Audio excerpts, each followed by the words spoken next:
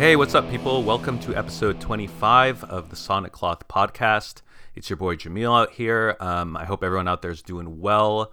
I want to shout out any first-time listeners who've been kind of lured in by today's topic and rabbit hole.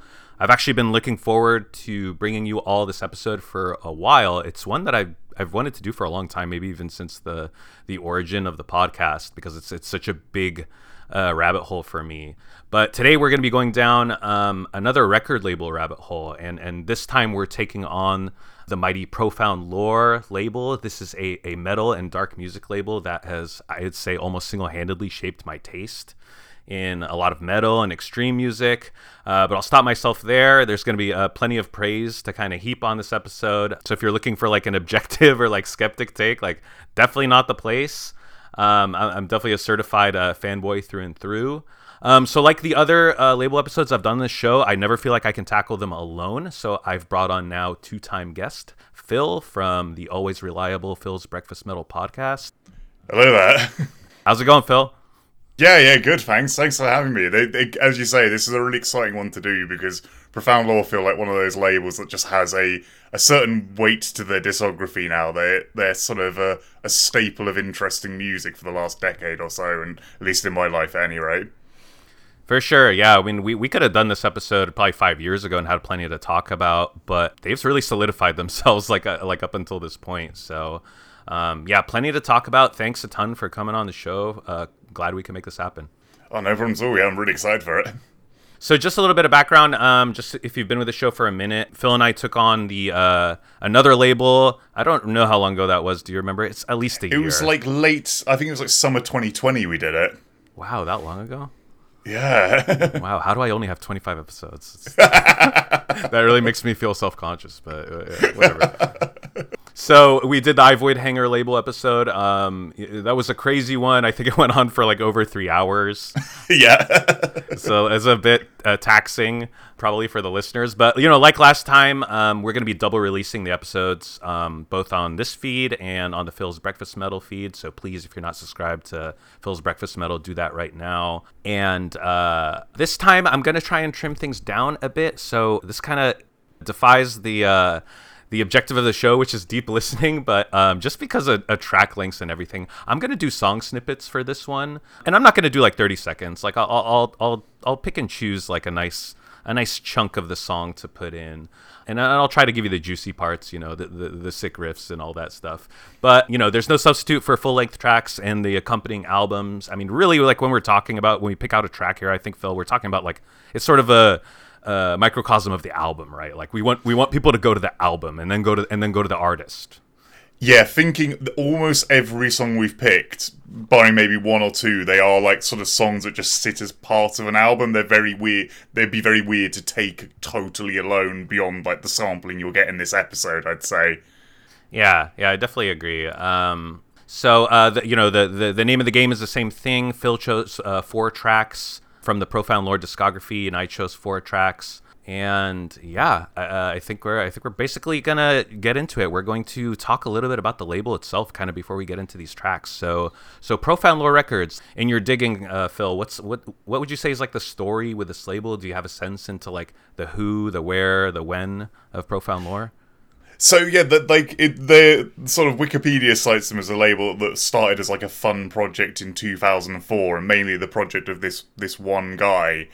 And I don't know how much this like sort of appeared on your radar, but like they've got a fair few releases. If you go back to sort of 2004, I think there are a lot of like represses and stuff. Apparently their very first release was Melekesh's The Ziggurat Scrolls, and then like probably the most high profile early one in 2005, they put out Agalox and the Mantle, which feels like one of those. You're kind of starting to get a feel for what's on that label with this stuff. Like their early releases, or at least my experience with them, was a twofold thing of weird black metal. Sort of weird, like normally not really super avant-garde, but just a slightly odd take on black metal, often in a very emotional direction, like sort of very soulful stuff. And then sort of a lot of like interesting heavy metal influenced bands as well. That strange crossover you sort of get of those two genres kind of interact. I think the main guy behind it's Chris Bruni, or Bruni, I don't know how you pronounce his surname, but he's kind of kept this going, and it started up, as I say, as like a fun project, and then became his kind of his job essentially. And he seems to have like moved from being this kind of slightly out there label to, for my kind of recollection, around 2010, they suddenly were just everywhere. They're I don't know quite what he did, but he does seem to be some kind of like a marketing guru for this stuff. Like he has been able to either ride this wave of like the explosion of black metal in America, or has possibly even influenced it and been one of the catalysts for it, alongside obviously Death Heaven's Sunbather is like sort of the ground zero for the American newer black metal explosion. But Profound Lore seem to have just sat there and followed that road along. There's a lot of their stuff turns up in the like the USBM book and stuff like that. So yeah, what's your kind of like experience with the label? So yeah, I was trying to kind of think about my first experiences with it, and then kind of right before I get into that, like I when I was doing research for this, like looking at Metal Archives discography, I found the same thing you did, in that a lot of the initial releases were like sort of accompanying like releases where Profound Lore would take on like a CD version or a vinyl version of, like, you know, those big Agalloch record, the Disaster Leviathan split. I don't know that a lot of these albums and releases are like being singularly released by Profound Lore. I think a lot of the times it's kind of like he's taking on a format or a version or a part of it, because I know the Mantle, I think the original label there is the End, like all the early Agalloch stuff was on the End records. So it seems to have started off that way. I mean, like one of them is Profound Lore put out Alcest's debut album, but I don't think they have the full rights to it. I believe it was just like the just like a particular version of it or format of it, right? Yeah, so all Alcest stuff is on Prophecy Productions, but I think Profound Lore maybe did a lot of their like American distribution. They seem North to be American. well involved with like they put out Amateurs as well. Yep.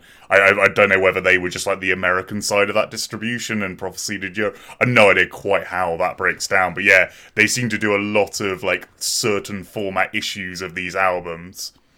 And a lot of albums that are considered modern day classics by today's standards. I mean, Agalloch the Mantle, I mean, that's a lot of people's favorite Agalloch album. Disaster Leviathan split is like legendary. Got Ulver, Blood Inside, there was a Profound Lore release of that. Noct Mystium's Instinct Decay, another like really huge album. And then, you know, Asunder, Works Will Come Undone. Those are just on my short list of like, I think like almost modern day classics, like in terms of being released. But yeah, I think you're right. I think it's, you know, either a format thing or a North American distributorship, which is a little bit of a different thing than actually, you know, signing a band for a release and doing all of the legwork behind all of the marketing and everything else, and kind of taking the band like into your roster. I don't know that these bands are technically part of like Profound Lore's roster at this point.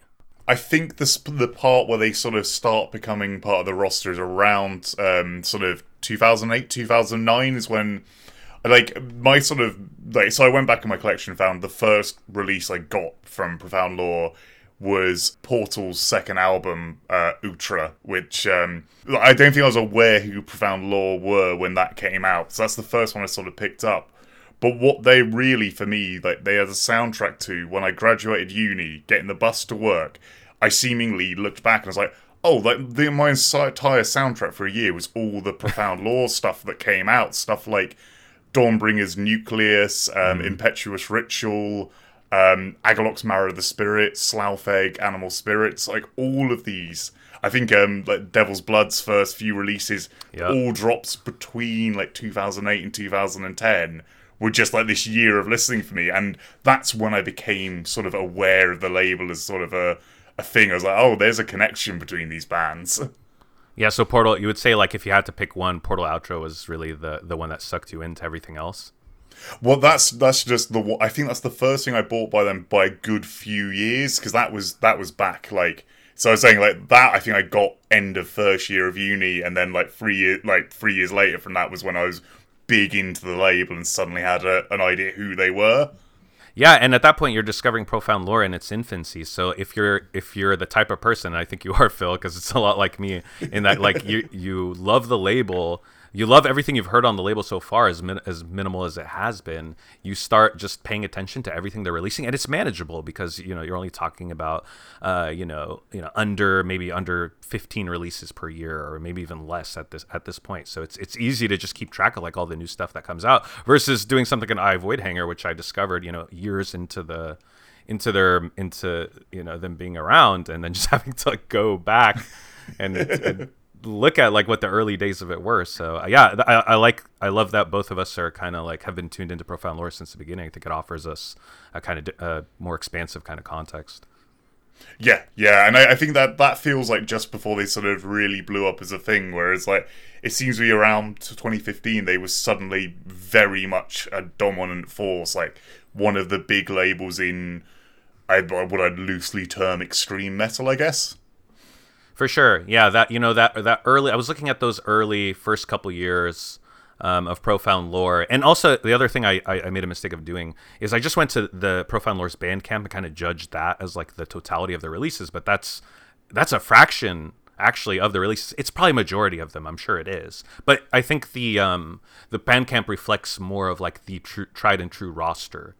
At different points of Profound Lore. Of course, bands like have left Profound Lore and come back to it and veered in and out. It seems like it's like I don't know how the business is set up or whatever. It's none of my business really.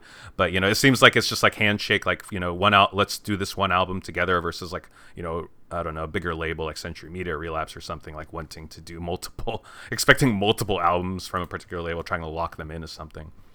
Yeah, exactly.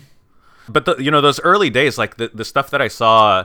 Where there was like really a trend maybe is like do you know Ryan Lipinski? He was in Thraldom and The Howling Wind. No, I'm not aware of him. Unearthly Trance. He's like a New York guitarist, like mostly in like the extreme doom kind of territory. And I just noticed that Profound Lore was putting out a lot of stuff that he was involved with. And then you had stuff like Portal, of course, those early Portal albums. Wold, Cobalt. Was kind of there in the very early days as Krallice also. Like, I think they put out their first two albums a year apart from each other, like on Profound Lore, so those came out. Another group called Cana, who I don't know if is around anymore, but was kind of like a very experimental, like atmospheric kind of black metal band.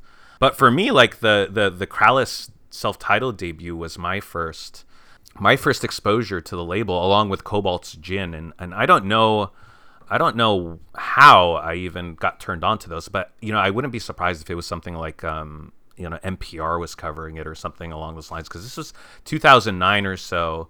And I remember like at this time I was kind of graduating from like stuff like Slayer and even Agalloch and like High on Fire into this more esoteric, darker, more progressive territory. And I really credit Profound Lore for like introducing me to so much adventurous and uncompromising heavy music. I mean, that was really like that was really the catalyst for me to like really expand my taste, like stay firmly in like the metal world, but like be listening to artists that have quite grand or out there visions of what they can do sonically. So I don't think I've listened to more releases on any other single label, and it's largely, I think that's a quality of Profound Lore, having this like very rare quality where if it comes out on the label, I think it has a certain stamp of quality to it, even if you don't end up jiving with it.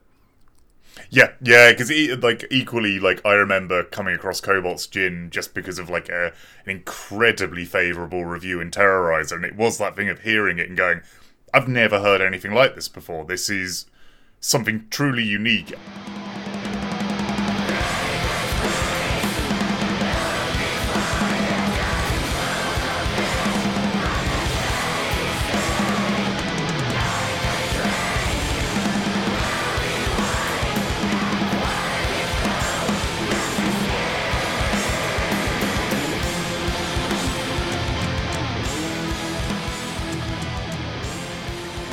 Like, it's brilliant. Like, it was just one of those... It captured something that I'd never heard before, and it was like, okay, I've connected that to this label a couple of times, so I just sort of trust them now on releases that come out from them. Yeah, absolutely. And if you were just around during the very early stages, I mean, I would say some of the most uncompromising stuff that Profound Lore has ever put out were in the first couple of years. I mean, yeah. Portal... Even if you like death metal, Portal is not a given, like, at all. You know what I mean? No. there's a few other ones like Wold and just a lot of really noisy like death metal and black metal that are coming out very early on. And like if we fast forward to what Profound Lore might be a lens from right now, looking back at Profound Lore and what their legacy was, I think you should put Portal in there in terms of the label really being instrumental in kind of launching the career of the band. I mean, I'm not taking anything away, obviously, from the artists and their artistry and everything like that, but having a home is like can really, really help. It can really assist with that. So I think I just made a quick like short list. I think Profound Lore, it's undeniable, but I mean, argue with me if you think any of these are not the case. Like it has launched the career of really a lot of beloved bands, and I'm thinking of stuff like Pallbearer, Sub Rosa, Portal, Artificial Brain, Bellwitch, Full of Hell, Lingua Ignota. I mean, these are all. If you're in the extreme metal world, like you probably know like majority of those artists. Yeah, and I think if you like generally with that group, if you take the kind of harshness of their sound, like Artificial Brain have quite a reach for a band that are so, there's a lot of barriers to entries. Like Will's vocals are not like most people's first choice for death metal. Like that's a learning curve, and I think by virtue of being on a label, I think their first one was like about 2014, being on a label where people trust, okay, there's going to be something a bit deeper here, it didn't get assigned to the bin of, oh, it's just more slam. People took the time, learnt like the cool weirdness in there, and yeah, I think that definitely has got to have helped bands like this. I'm sure that's why I'm such a big Artificial Brain fan in the first place, was because it was on my radar very early on because of that label connection. Yeah, I mean, I knew about Artificial Brain before I knew about like Afterbirth, or even I think there's a couple Revocation members or one Revocation member. Like I didn't. Yeah, they're like I think main songwriter also plays in Revocation.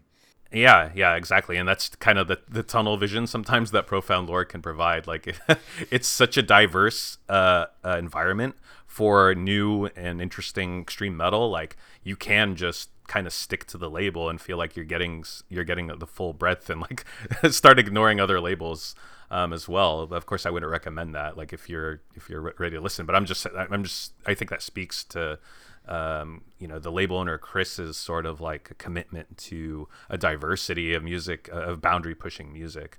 And he's an interesting guy. I kind of tried to like find some more information about him, look at interviews and stuff. There's just not a whole lot. He seems like kind of a low-key guy, kind of lets the music do the talking, based out in like the Ontario area of Canada as well. If you're on the outside like me, like he just doesn't seem like a metal, like extreme metal, like insider guy. I'm sure he knows everyone, but kind of just like low profile, kind of interesting. Yeah, I know very, very little about him. I had the same thing you did, of taking sort of a quick look to find out stuff. I was like, oh, I don't think there's a lot to find, which that's cool. I mean, the label speaks for itself, I guess. Yeah, absolutely. I did watch one interview with him on YouTube, and I think he said that a couple times throughout. He's like, "I just let the music do the talking. Like, what do I need to like go on and like talk about and stuff like that." I think there's just so many Profound Lore releases that at this point are either regarded as classics or like well on their way to becoming classics that people will be listening to years. And I don't want this to necessarily get into an honorable mentions, because this is more like what's in the canon of heavy music versus like what you like love and what you attach to. All those obviously can be be the same thing too. But I mean, do you think like are there any releases that you're aware of or that you like kind of considered that you think are classics to this day, or maybe ones that are gonna just become classics? So I think there's like about two in our list I think are ones that will have that kind of legacy that goes long beyond. There's a few earlier ones we didn't get to. I think stuff like Ludacris The Tenant is an album that kind of dipped a little under the radar, I think, when it first came out, but that band seemed to have got very well respected in kind of their absence. I know they briefly reformed for some shows, but like them being away for 10 years has kind of grown their legend a lot. I think some of those early Portal releases, their influence on music that isn't quite as hard to get into since, like them being very much seen as one of the start points for that dissonant death metal, dissonant black metal sound, is going to be Yeah. a big thing. And the name I'm going to really struggle with that I reviewed on my podcast the other day. I hope this starts like this kind of trajectory. But Abyssal's Anti-Catastasets, or Yeah. however you say that one, that strikes me as another, like, similarly to Portal, for people who are deep into that very progressive, avant-garde, dissonant, extreme metal sound. I think that album's going to have staying power. It's only 2017, so, like, time will tell on that release, but I feel that's going to stick around. I've seen lots of people put that up as, like, the Blog Machine Music, I think, held that up as like their favorite album of the last decade, which Wow. yeah, it says a lot for it. I love that album too. I think that album is extremely underrated, and I'm happy to hear that there is sort of a buzz about it, and sort of launching it up and holding it up as a potential modern classic. Although you're right, it's 2017. It just hasn't been that long yet. Yeah, I'm with you on Ludacra too. I could be wrong. I believe they broke up kind of soon after the Tenant came out. I think it was almost, yeah, I think they broke up in 2012 and the Tenant's like 2010, and I think it wasn't like a busy few years around that. Yeah, exactly. And their earlier work I love as well, but there's just something special about the Tenant in terms of its cohesiveness and its sound, and bringing everything in, bringing all these disparate influences into like kind of like a post black metal kind of thing. I agree with you on all that. I think Cobalt's Gin could potentially go down as a serious classic as well. I would totally agree with that. I think that one has got a kind of legend status now, and it's been really helped by, let's say, that the USBM book has sort of pumped the profile of a few releases like that again, and yeah, I think you're quite right on that one. For sure. And I think it's hard with Krallice because I think they have so many albums at this point, but I do think there's something special about their first three albums where they were fully kind of entrenched in this type of long form, like very hypnotic kind of black metal. And they weren't, they have their influences, of course, as well. But I mean, this was happening in the late like 2008s, 2009s. Like there wasn't a whole lot of that style of black metal happening at the time, and I do think that they really added this like mathy quality to black metal. I couldn't pick necessarily a early Krallice album because I think all three are like equally as amazing, but just kind of those first three Krallice albums that came out on Profound Lore, I think are still, or even to this day, like very, very heralded and put up. Yeah, I think Krallice are one of those bands that are almost more legendary just as the band rather than an individual track or album. Seems to be the impression I get with them.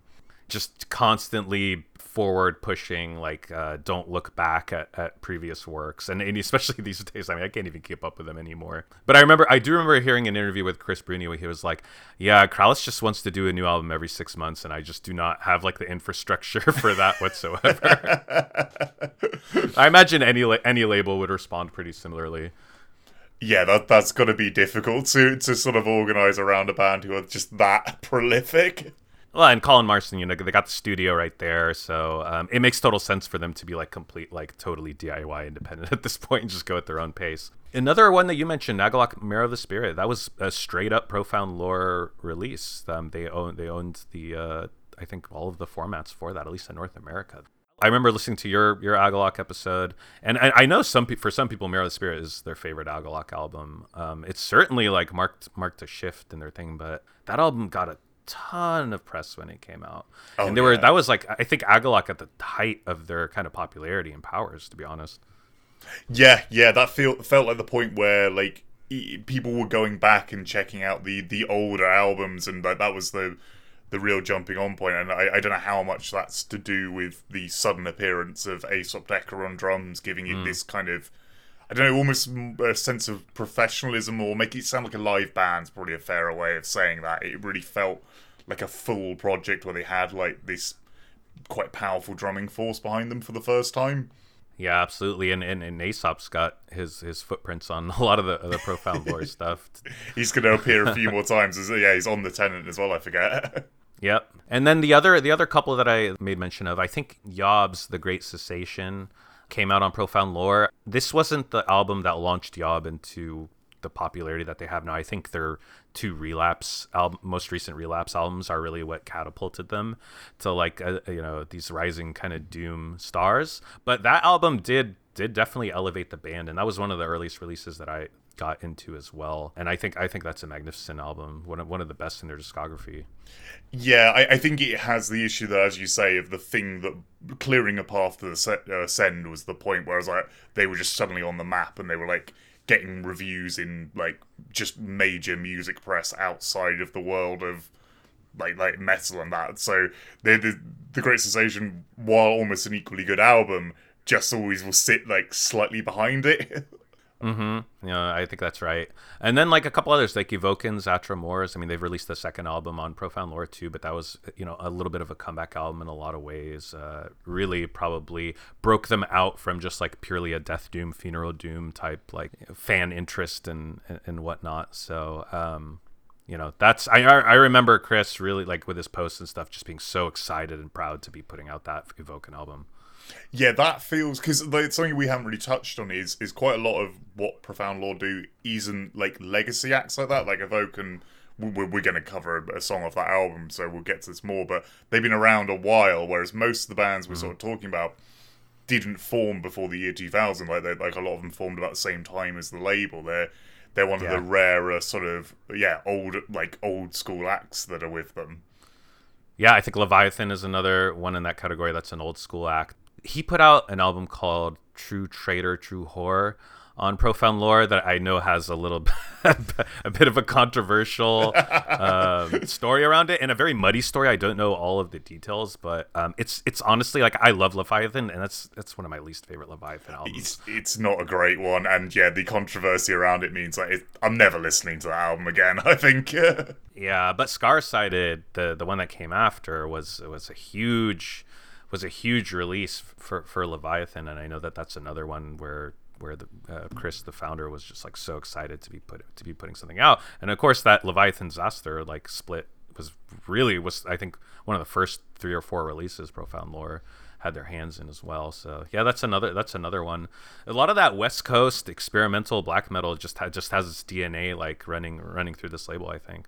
And it's interesting actually, because what we're covering, and I think this might be virtue of what we've each sort of covered recently, we're not doing a lot of the black metal side of this label. Like so far in this conversation, we've made it sound like that's the meat of them, but it'd be quite fun when we get to our picks to show the kind of variety of genres on the label. Well, we could even talk about that right now. I mean, I kind of like sectioned Profound Lore off a little bit in my mind into like, black metal, death metal, doom metal, kind of like heavy metal, and then a sixth category, which I should not be putting all these artists into one category, but I just called it kind of really experimental stuff and progressive stuff that's in the metal camp, and then you have stuff that really is not metal at all that has come out on the label mostly in more recent years. I would say the last 3 or 4 years.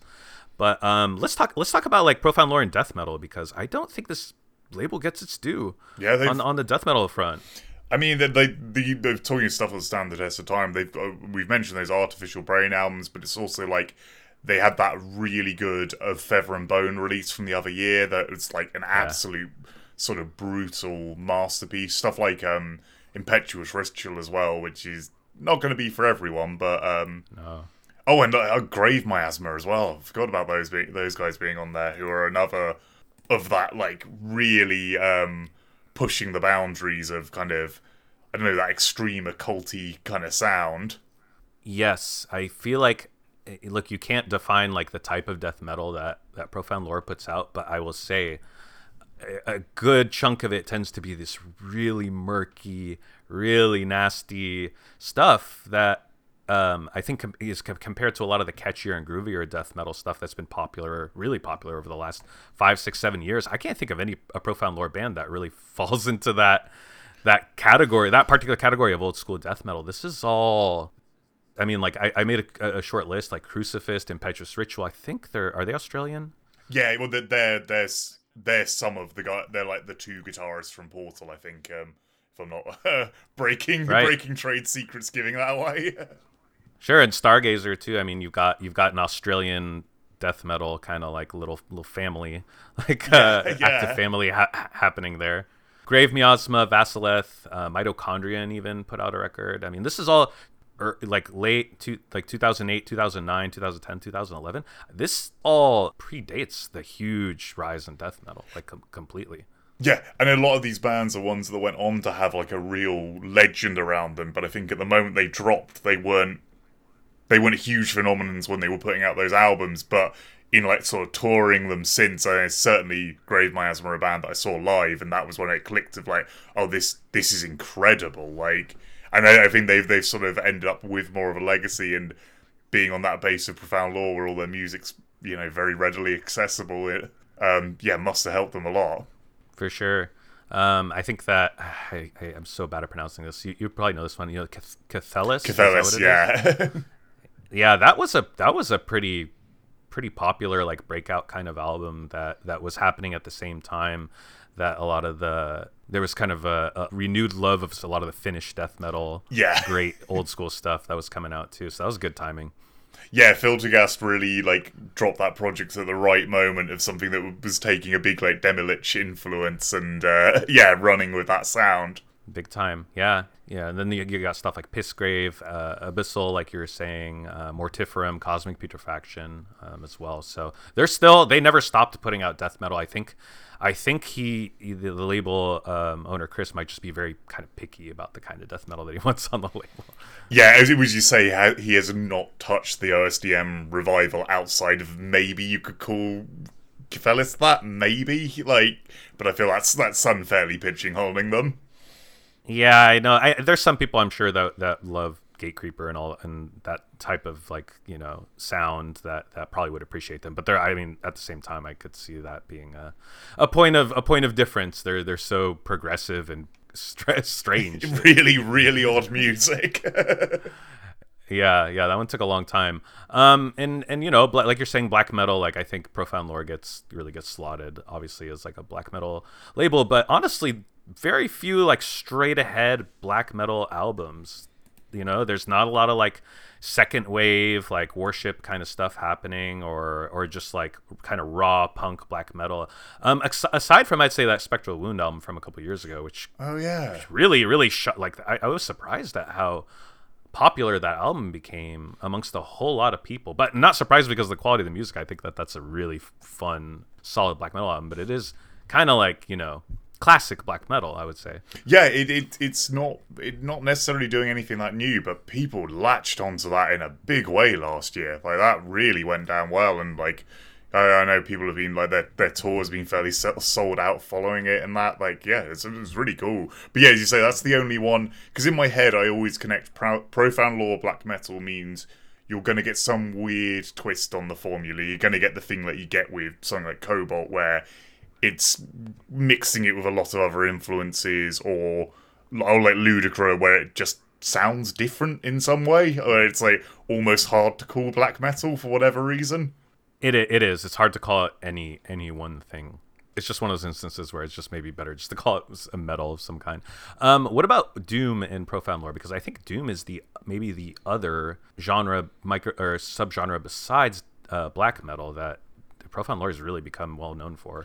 So what fascinates me about their kind of take on Doom is they don't really have one. They seem to do bits from all over it. You get, like we mentioned, Evoken of very classic traditional funeral doom, but then you've got like, you know, like the stuff that's very, very the extreme end of sludge music, which is, you know, those are two very different crowds of fans.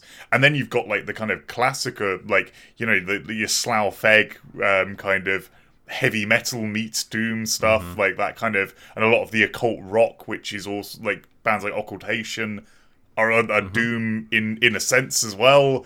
Devil's Blood maybe, but like, yeah, it's sort of like, this is like the full, like the whole triangle of of all the different things you can be in doom, of like a death metal influence, a heavy metal influence, or like the sludgy kind of post-rock, post-hardcore influence, like, which are quite different camps of fans normally at any rate.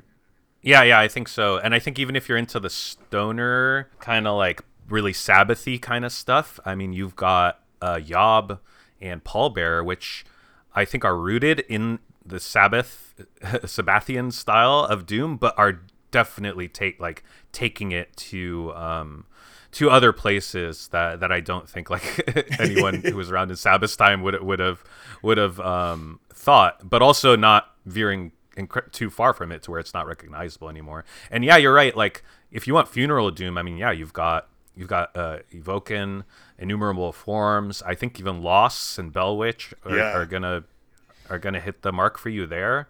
And then yeah, you're right. Like I think Sub Rosa, Bloody Panda. You've got this kind of like progressive, kind of like sludgy kind of stuff that's really really interesting too. So they just hit it out of the park with like the three main like subgenres of extreme metal. Like you're covered no matter what. And I don't think. I mean, I'm going out on a limb, but I don't think Profound Lore listeners go to Profound Lore for like one genre. I think it's been a label that has helped people expand into and dip their toes into like all of the subgenres of metal and like what it can offer, because it provides such like expansive and adventurous like examples of all those things. Yeah, I think you're totally. And I'd say that was my personal experience with the label. Is it's been the one that sort of got me into a lot of styles I wouldn't have previously tried. Like, by that sort of period in my early 20s, getting really into them, I was trying out stuff I probably wouldn't have gone near before. Yeah, I'm also glad you mentioned that Slow Feg album, Ape Uprising. I love that record. And also, I'm very stoked you mentioned that Dawnbringer album, the first one. Oh, yeah. I love that album. I think that's an overlooked piece of, again, that album is everything. It's heavy metal, it's black metal, it's speed metal, it's like kind of almost cheesy like power metal in some places. Oh yeah, fully like fantastic, ridiculous concept album stuff. Like the Dawnbringer like catalog, particularly for me, Nucleus and Into the Lair of the Sun God are albums I listen to all the time. I absolutely obsessed with them. But they're really, as you say, really hard to pigeonhole. Of like they've just got a bit of everything going on. They do. And you don't have a lot of this like straight up heavy metal on the label, to be honest. It tends to be more like extreme sounds. But Slewfag, even Hammers of Misfortune released a double album as well, which is John Cobbett's band. Ludacra connection there, obviously. So yeah. I mean, you're. It's not like the home for like traditional heavy metal and stuff like that, but it's got plenty of great releases there, and then there's a lot of arty and experimental like post metal kind of stuff on there. I mean, and grind like Full of Hell. I think Full of Hell really made their name on the label with a couple of those releases. Old Man Gloom as well. Sumak's first album is on Profound Lore. That Pyramids album is on there. You got newer stuff like Dreadnought and Wayfarer, and I don't know how to pronounce this one. Avaturn. Have you heard that album from this year? No, I'm not remotely familiar with that one. It's another like kind of like a very cold like industrial Bluehouse Nord type album that's come out. It's my favorite album from Profound Lore this year for sure. Ah, cool.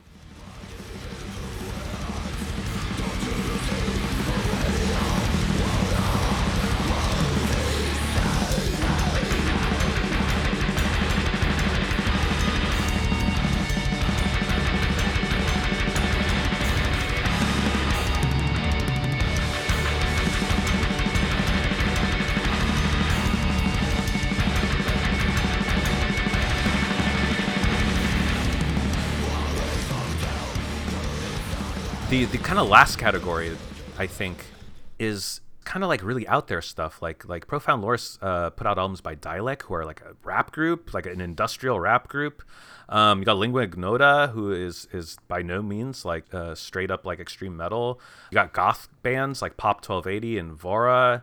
So different kind of like goth rock and stuff has popped up on the label too. So the label has expanded not just from like a tastemaker in extreme metal, but also just into kind of dark stuff in general. And it wasn't a pivot. It was just like, I'm going to continue releasing all this forward-thinking, great metal that people are so into, but I'm just going to pepper in all this other kind of like dark and weird stuff in there as well. Yeah, it's quite fun that you get the odd release from them and you're like, this is not what I was expecting. Like, I had quite a broad category I thought this could be in, and no, it surprised me even in that.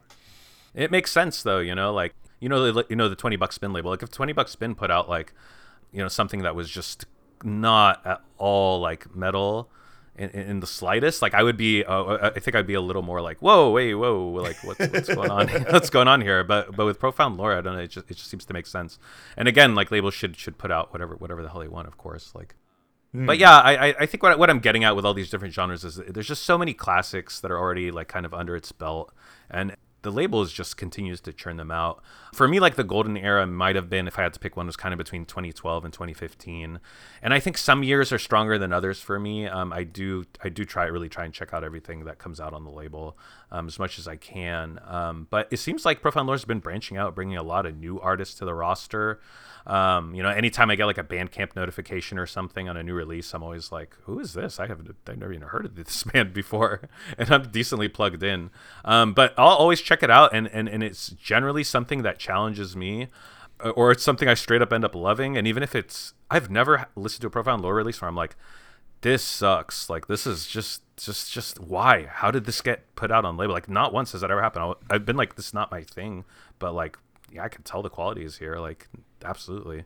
Or at least like the experimentation. The most like negative experience I've had with Profound Lore stuff is like, well, you tried something new. Like, you really went for something interesting. It's like about as negative as it gets, which I don't mind hearing those albums. Like, I'm glad they've got a home like this that promotes really weirdo metal, like, and actually is, thrusting it quite towards the mainstream of the extreme metal scene. For sure.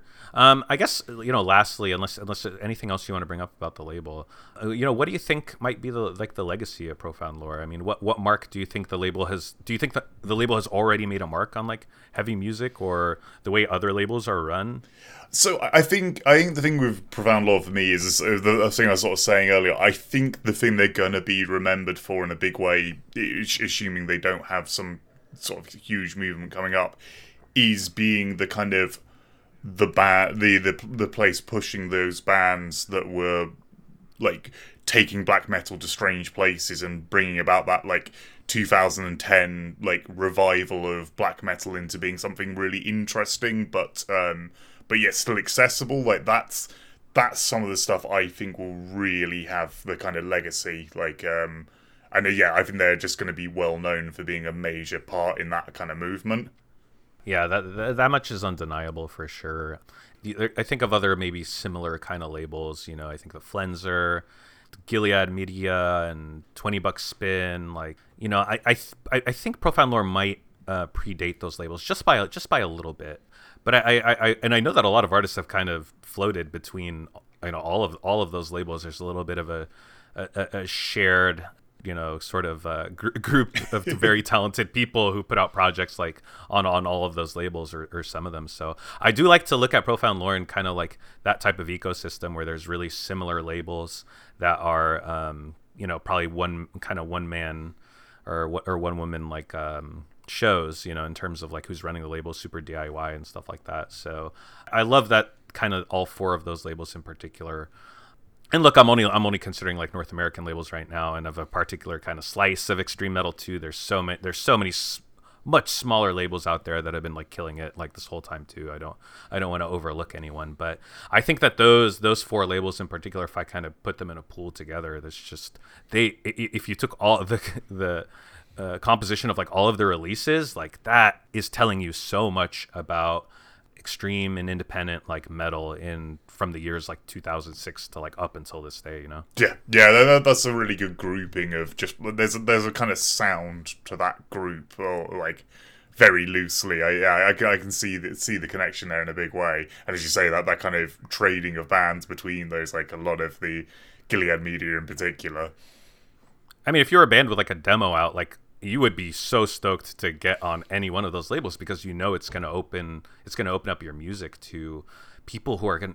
There's a good chance that a lot of people are going to latch on to like whatever you're doing, like some portion of it. So I've always thought like if I was in a band, I would want my stuff to get picked up by like one of those labels, like absolutely. And a lot of bands I found end up leaving Profound Lore for bigger labels too. Like this has happened to I think Pallbearer. This has happened to Full of Hell. Went to Relapse.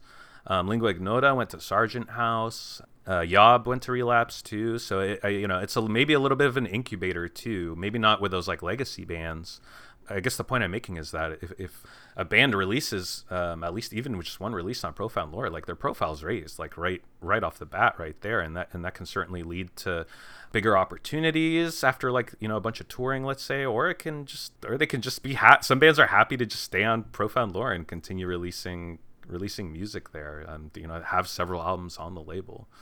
So yeah. It sounds like it's a good home for all levels of ambition and luck for all bands. Yeah, definitely. Is there anything else you want to get into before we start hitting these tracks? That's covered everything I wanted to mention.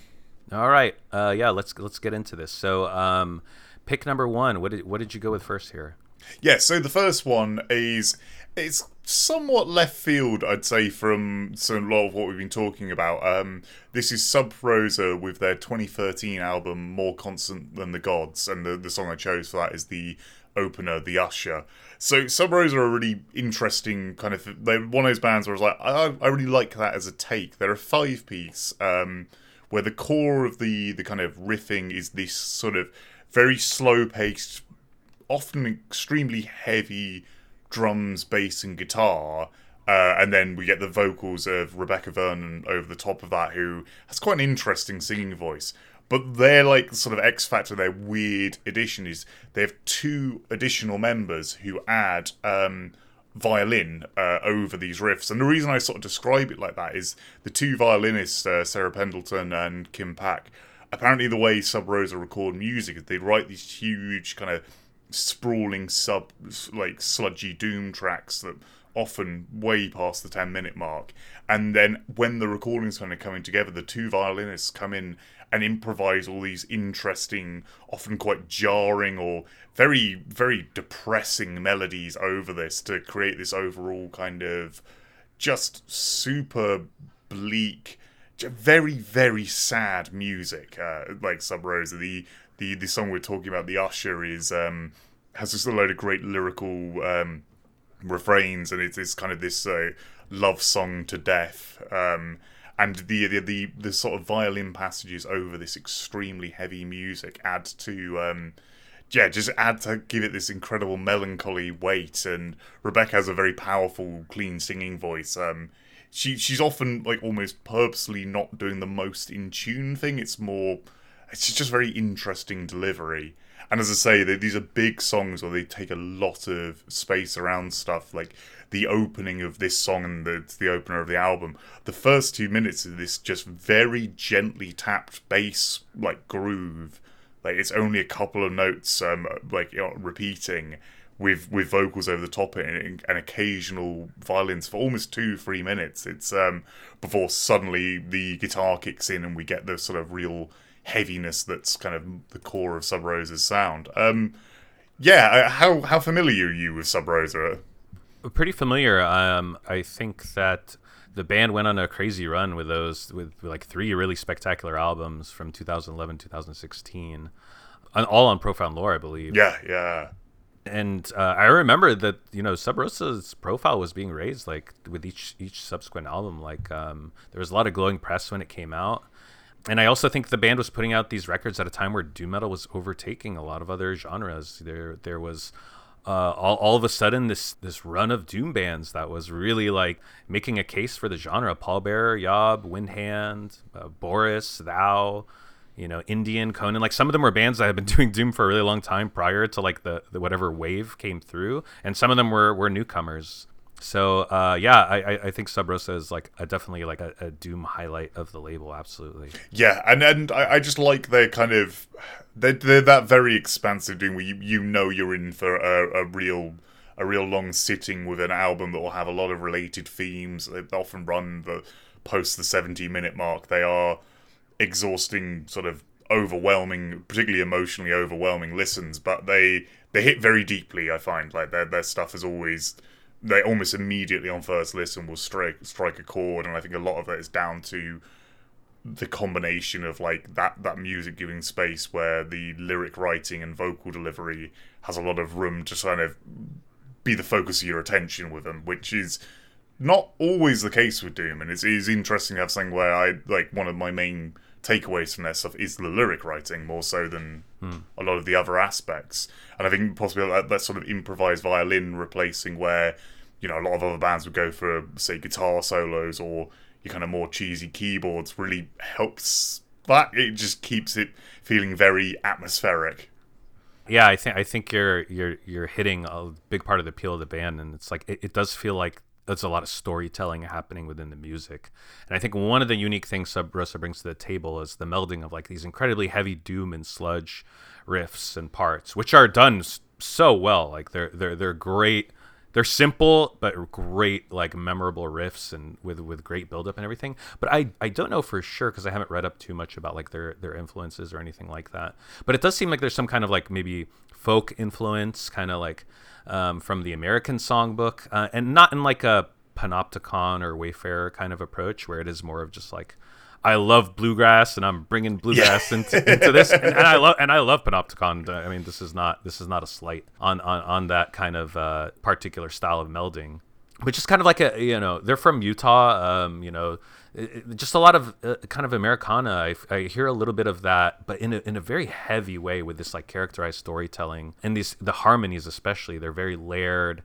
They're very weepy, kind of like melancholic kind of harmonies, which remind me of maybe like the kind of more the sadder side, more desperate side of like American folk music. And they do use instruments like you're saying, like violin. They even use hammered dulcimer, I think, on the last track on this record, maybe a couple others. It adds a really deep touch to the music, and adds a lot of tension and emotion to the music. I like when they're using violins and they're doing this kind of like staccato, kind of like picking. I don't know how to describe it because I don't know shit about like violin playing or something. But it's a very like back and forth like kind of sound, and it adds just like a lot of uneasiness and tension to the music. And I don't know if they're doing this for sure, but it sounds like they're running those violins through some kind of effects or I'm certain there's a lot of effects on the violin. This is actually something that's probably worth bringing up. It's like you can tell the two violinists at least aren't primarily classically trained, because what they do is so experimental, and a lot of classical violinists are very rigid in their thinking about playing. And as you say, they do these interesting things where you've got the really harsh scrapes and stabs occasionally, stuff where they're affected and sound almost quite guitar-like. They're very like nothing too technical with the violins, but very clever, and use them to hit a load of different sounds and a lot of very different kind of feels throughout the music, I think.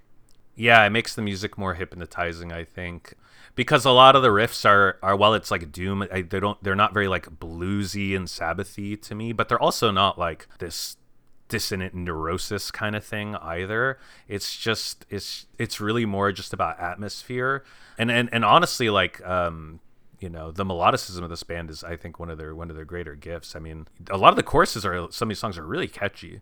This is a very melodic band, and I always say that like doom bands have some of the most gifted melodic geniuses in their rank. They just like deploy it in different ways. And I'll say that like they're super melodic, but when they want to like when they get dark and heavy, which is kind of a constant thread throughout their music, they do not skimp on like the oppressive doom atmospheres. Like they take you to hell. Like it's no problem for them to do that.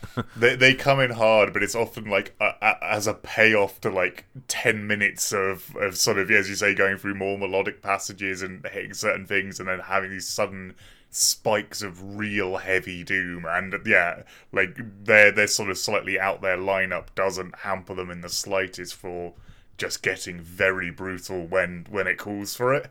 Yeah, which initially I was thinking, they don't strike me as a band that maybe listens to extreme metal as their primary influence, but I don't know, like to get that heavy, you really gotta have your ear to the ground there. So I don't know if I'm right on that. So I think this band broke up, right? Yeah, so back. Sadly they stopped. Yeah. It's not long after 2016 for this We Fought the Battle of Ages. It was a real shame because they seemed to be really on a rise, and I'm not quite sure what led to that. But yeah, around 2017 they called it a day. Yeah, too bad. I think this band was just kind of ascending. I saw a little bit of their set one time at I think it was Psycho Fest, but it was back when it was still in California. I think it's in Vegas now, right? Yeah, it's in Vegas. Yeah, and so it was a smaller thing, and it was a like very doom focused festival. Back then it was only like a couple of days, only like 500 people or something. I remember seeing part of their set, and it was I was just like, I had gone and seen some other band in place, and I wanted to catch the what I could of Sub Rosa. I remember immediately being like, I just wish I just went and watched Sub Rosa this whole time. Like the 10 or 15 minutes I saw was like absolutely like incredible, just so entrancing, amazing. Yeah, they're one I'm gutted I never got to see live, but I have a feeling they've never even played the UK. Like, I remember they've got a good set on YouTube from Hellfest. I think it might be as close as they ever got. Yeah, I feel you. Anything else on Sub Rosa? No, I'm good with that. All right, let's listen to the Usher from Sub Rosa.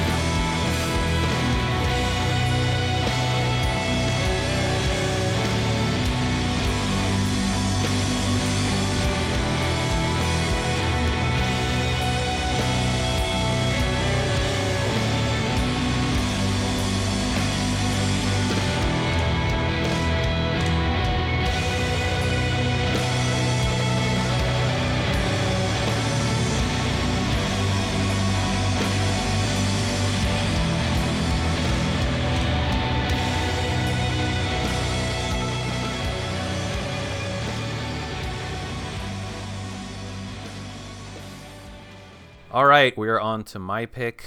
I went with Altar of Plagues. The track is called Neptune is Dead. This is from the album Mammal. This is an Irish band formed in 2006. They broke up in 2015. This is a 2011 record. This is their second full length. They only ever had 3 full length albums. I would broadly categorize this as kind of like atmospheric metal with definitely like a fair amount of black metal influence. But it's a 3-piece: guitar, drums, bass.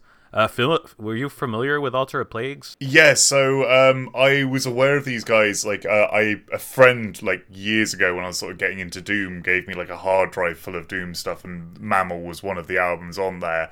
And I always like my initial experience with it was just too much. It is a extreme album.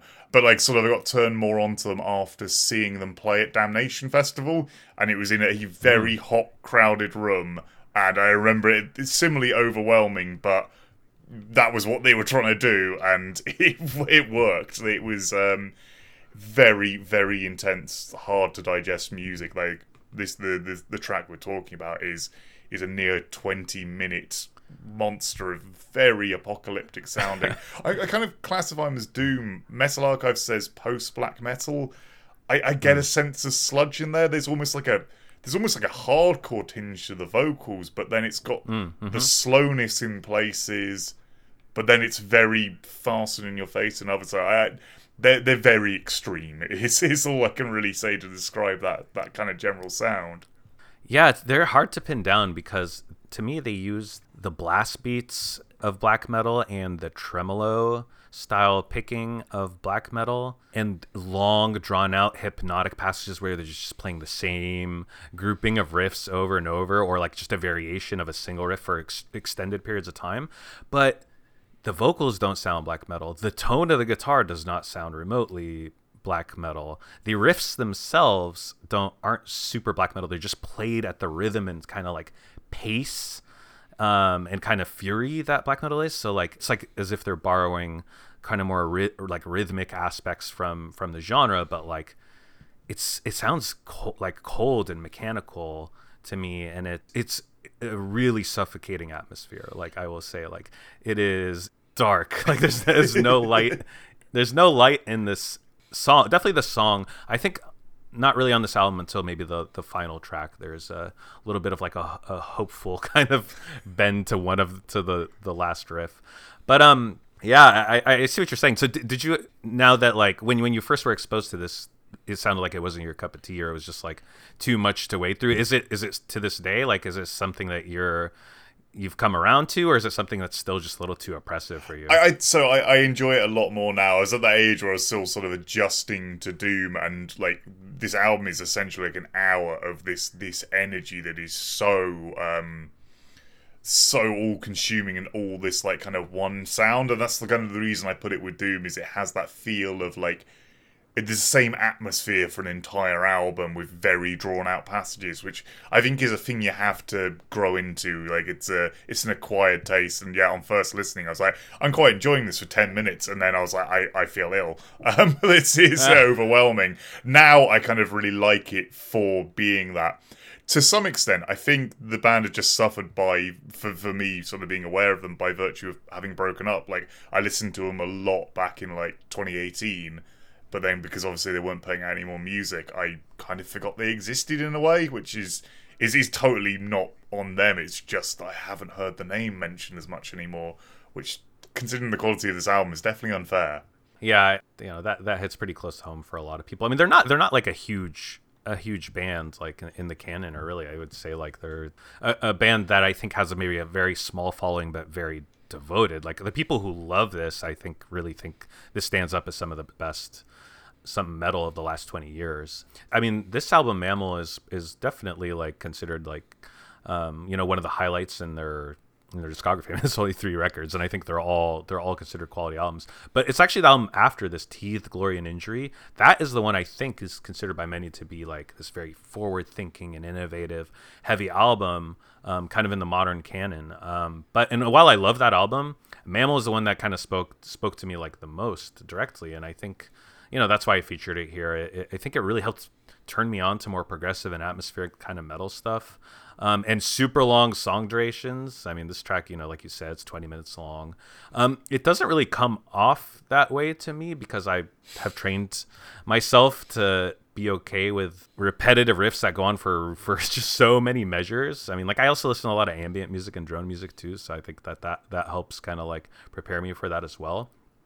But what I love about this is that it's really dynamic, to be honest. Like the colors they're painting with are few and far between. It's pretty much just like a harsh industrial gray bleakness. But there's a lot of dynamics just in terms of like where they take the rhythms and everything like that. And it's weird. It's not an industrial album by any means, but it just sounds like it was made in a factory, or like it just has that oppressiveness to it. Everything's just gray with this album, and like the end of modern society or something like that, like a collapse of some kind. Yeah, I don't know what it is. Something about this always puts in the visual of like ruined cities in my head. Like I can't escape that kind of image while listening, and that kind of color palette of the cover is perfect for the sound of this. That like sort of drab green gray. It's got that like something kind of suffocating and end of days about this. I think you say like something that might play into that sort of almost industrial feel is the drums are kind of an abnormal take for this kind of genre of they're very modern, very clean, clear production, which means like the snare is amped to be this absolute like sledgehammer in the mix of like it's this real driving force, which often in this you would expect almost, more of the Wolves in the Throne Room where the drums are quite loose and in the background. This is, the drums are front and center and very punishing and kind of perfect. Like, the rhythm is incredibly tight and, overwhelming in that sense. I think that might play into that slight industrial nature. Yeah, for sure. And their third album that I mentioned previously is very like influenced by Godflesh, and a lot of like kind of like mathy, like more jagged, dissonant kind of metal as well. It's barely any black metal or kind of doom stuff on that whatsoever. So they really changed their sound up on that one. But yeah, I think that there's a lot of feeling in this music, despite it being super cold. I mean, I certainly don't want to know what this primary songwriter and vocalist is going through, because there's just no way to fake this. This is like the roughest shit you can imagine, without getting into like a twisted like Leviathan kind of territory where it becomes very like dark, but it's also psychedelic and alien. And I just don't get that from this. It's interesting you mentioned Wolves on the Throne Room, because I've seen the two bands compared. And I'm trying to figure out where that comes from. And I think, or even if that's a fair comparison, I think an album like Mammal and Wolves on the Throne Room's Two Hunters are like almost like distant cousins or something, because they both kind of like hone in on having these really long passages of like blasting, like hypnotic guitars, sticking to a certain tempo for a really long time, like a blast beat, and then like after 6-7 minutes, like taking their foot off the blast and bringing it into something to kind of really like move you into this new, these very dramatic kind of shifts, but like they have to hypnotize you first in order to like get you like locked in. And I like that quality in black metal a lot. I think that's like one of the most intoxicating kind of like qualities, especially in a live setting. And I don't know. I don't think this is like black metal about like chaos or savagery or anything. It's very minimal, and it's very wallowing in like these like very depressive, introspective feelings. So this is definitely some like sad boy metal shit. I feel kind of bad because the first two tracks we're hitting the audience with are like, you didn't choose the most miserable Sub Rosa song, so that's good. But like I chose some incredibly miserable shit to lay out here. So just putting that warning out there. This is not the totality of Profound Lore, as you can imagine. Maybe we're just like priming the pump or something here. I think we got some more cheerful stuff coming, but yeah, we have gone for two very miserable songs. Particularly, this one, as you say. Like, I hope the singer is all right, because my God, this is a bleak world he's created. Well, I just glanced at your next pick, unfortunately, the Misery Train is going to go on for one more ride. Anything else on Altar of Plagues? No, that's all on this one. Okay, so let's listen to a snippet, just a piece. We're not going to get too heavy-handed here, of the track Neptune is Dead from Altar of Plagues.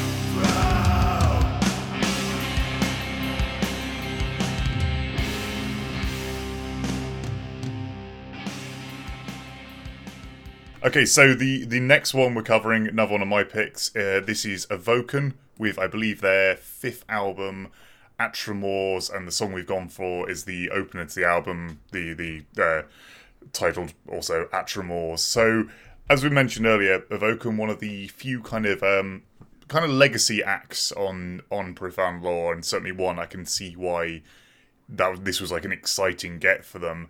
This is somewhat maybe a comeback for them. So I first became aware of them with their kind of legendary Antithesis of Light album, but Atremors was a bit later on, like and after probably largely agreed, like a slight misstep album of theirs. It's not even terrible. It's just Antithesis of Light is this legendary staple in Funeral Doom, and it was very hard to follow up. And I think what made me love Atremors so much is it is genuinely a brilliant follow-up to that, if not topping the original. So in terms of like the Funeral Doom kind of canon, like these guys have been going since 1992, which puts them in a category with bands like Ferragothon and Skepticism. Like they have been around since the genre started. And personally, I think Evoken are a band who have just got better and better with each subsequent release, much like, say, the British act Esoteric, where they just seem to have refined their sound and found more ways of just making it like that kind of bleak and dark and very sad music. Evoken, more so than most in the genre, are exactly what I think Funeral Doom is. I don't think they break from the core kind of tenets of that genre in any real way.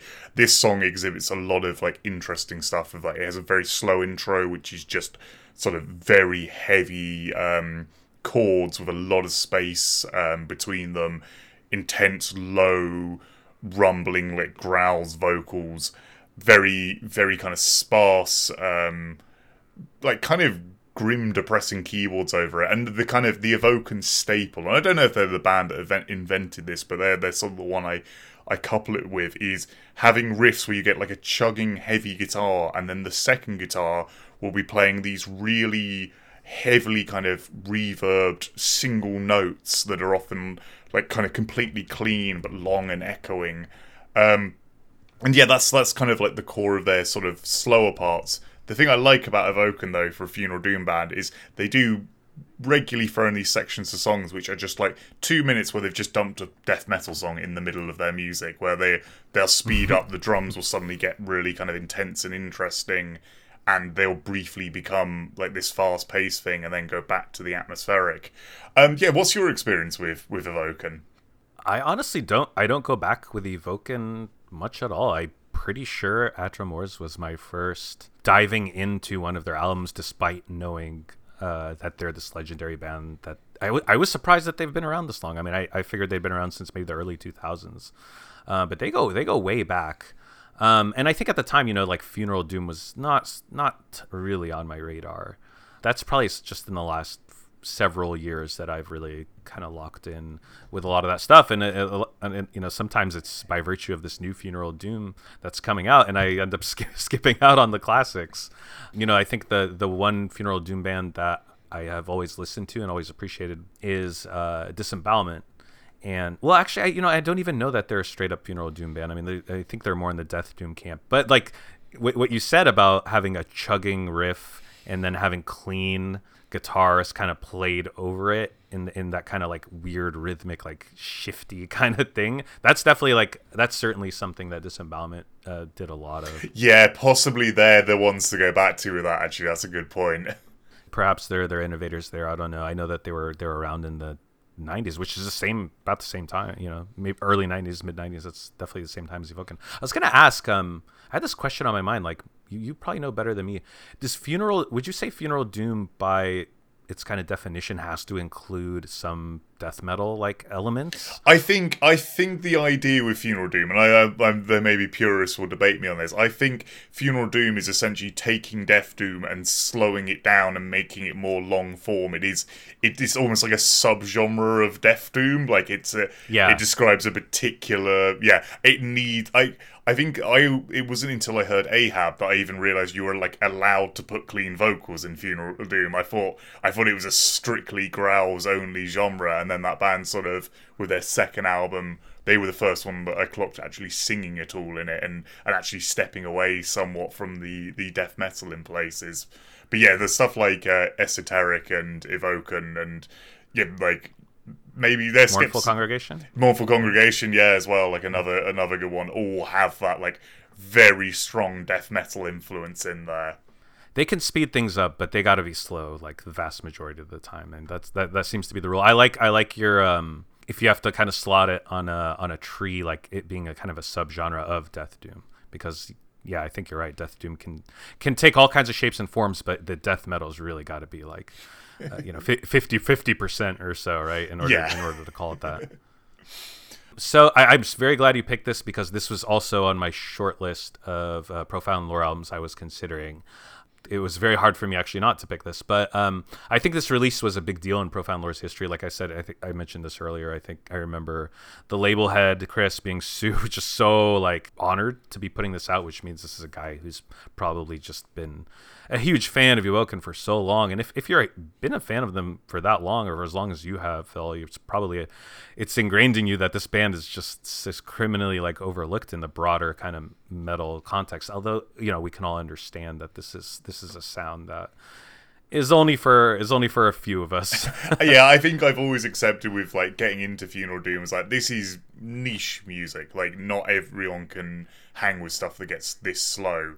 What I will say that Evoken have over a lot of those bands, like say Skepticism and Mournful Congregation, are slow the whole time. Those guys, they'll have moments where there's like a lot of double kicks and stuff, but Evoken, they change up the pace a lot more than other bands in the genre, more rapidly. They will turn sound very quickly in a song, where something will go from being very open and atmospheric, and then suddenly you've got a grinding, heavy, fast riff, and then back to slow. And I think that's what really hooked me with them early on, is like I could digest like their, these 60-minute long albums of a very bleak, overwhelming atmosphere, because there was so many changes of pace, so many little things to latch onto. And this album's great for it. They throw in loads of weird elements later on with like little bits of like spoken word sections, cellos. There's even a solo on this album, which I think is the first time like the band had done something like that. In there, they normally use a lead guitar for these very subtle, very sparse melodies. Right, it's not like Mournful Congregation where you're getting 6-minute glorious, slow-moving solos. I'm definitely with you. This is definitely in the lineage of the Peaceville 3 and not like something like a Bolt Thrower. But like they can kind of they can kick it up in terms of death metal. Like there's some double bass on this thing too. Like it's not completely removed. The other thing I think that's different about Evoken, and let me know what you think, besides the fact that the band regularly wears do-rags when they play live on stage, which I love. That's the New Jersey in them, I think. Just makes them look like, if you were to just judge them when they come out, especially because they're a little older, they look like they're like an old tough guy hardcore band from like the 80s or something, from the East Coast. Like, yeah, that's how they present. Totally, I can totally see it. Yeah, I was amazed. Like, it had been years of listening to them until I saw a picture, and I was like, that was not what I was expecting in the slightest. Have you seen them play live? No, I've never seen them play live. I don't know if they come to the UK very often. I don't know that they tour or play shows all that often, but they're supposed to be like just a phenomenal, like super powerful, like Neurosis level kind of like act, in terms of like, where a band just takes the attention of every single person in the audience, like that kind of thing. Wow. The other thing, let me know what you think about this. I hear a lot of goth kind of vibes in their music too. Do you? Yeah, I think it's that combination, those echoing guitars, those very sparse, like almost like choral sort of keyboard sounds, that kind of thing. Yeah, it does hint to a little bit of a sort of goth influence. It's subtle, but yeah, I can totally see that.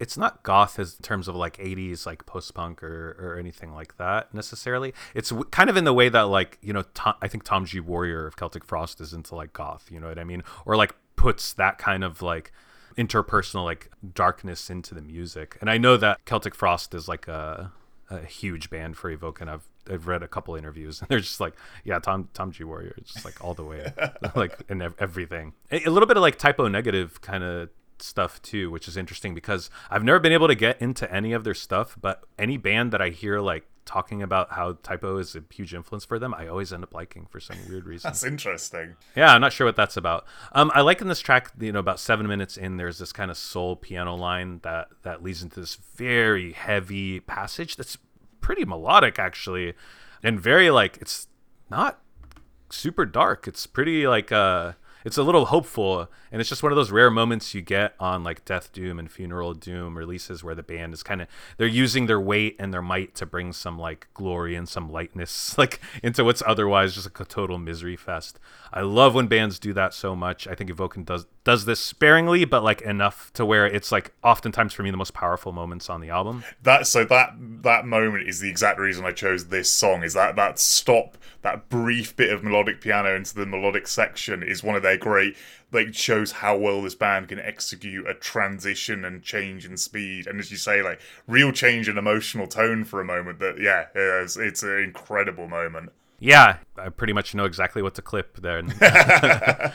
I think another band that does this really well, that I think I know you're a big fan of too, the Ruins of Beverast, right? They also, I think, I don't know if they're taking from an Evoken playbook or what, but again, it's this kind of like grand goth kind of like, don't be afraid to put a piano, like some piano swells into the riff, like that kind of thing that gives it this sort of like glorious, majestic kind of vibe. I love it. Yeah, there's some real atmospherics going on. Something I want to mention about this, because I think it's like something that hooked me in immediately, is I think the album cover is absolutely amazing.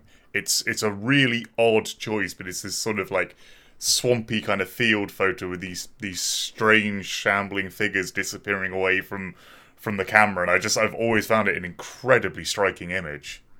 Yeah, it's really creepy. Do you know anything about? I have no idea the history, what it's trying to show. And the artist isn't like, I was sort of looking for his stuff. This isn't like the majority of his style. I don't know whose choice this was or what the history to it is really. It reminds me of like a black metal album cover or something. So, what are your quick thoughts on the album Profound Lore put out after this? The one they put out afterwards is really interesting. It was a massive tonal shift for the band. It went far more melodic, sort of kind of leaning a bit more into that sort of goth thing you were talking about. I think they were following a good line as well, because they had a really good lyrical theme for this album, which is Ad Tremors, I think loosely translates to Black Death, and this is all about like the Black Death from the point of view, almost as told from the point of view of the plague. Really weird concept for that. And whereas the next one was this very, it was tied to the 100th anniversary of the First World War, and it was all about the First World War, and it was just, that was the perfect kind of marrying a theme for this kind of band's sound, and choosing to make that a bit more kind of melancholy and melodic fits so well. I found it had a real emotional weight. It's just not the album I'd tell people to start with this band. I don't know that it's not the best. It's just, I think Ad Tremors is more kind of immediately accessible, if you know what I mean. Agreed. I'm often tempted to say with any band with such an amazing discography as Evoken, start at the beginning and get the evolution and get like pay attention to the progression that happens. But I agree with you. I think you should start here. I think you start here and move, make your way back. I mean, that's what I did, and I get a lot of satisfaction out of hearing those earlier Evoken albums. They're so incredible, and then I'm always taking them within the context of the years in which they were made. And it just seemed like they're a band that just put out maybe an album every 5 years or something, or 4 years, like, The last one, I certainly remember, it was like 2019, I think, really felt like an event that coming out. I hadn't heard any press ahead of it, and when it dropped, I was like, oh wow, there's something. This is a big deal. Yeah. Okay. Anything else on Evoken? No, that's it for me. Let's go ahead and listen to Ad Tremors by Evoken.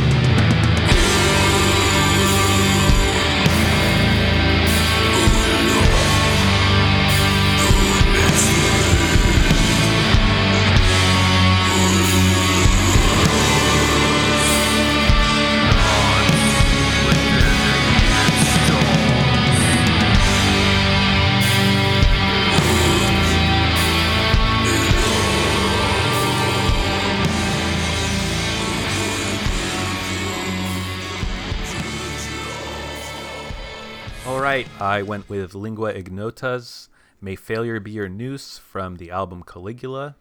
This is I think currently Chicago-based artist, Lingua Ignota, but I think was on the West Coast for some time, kind of moves around. Formed in 2017, still active, ongoing. This album Caligula is from 2019. This is Lingua Ignota's second album.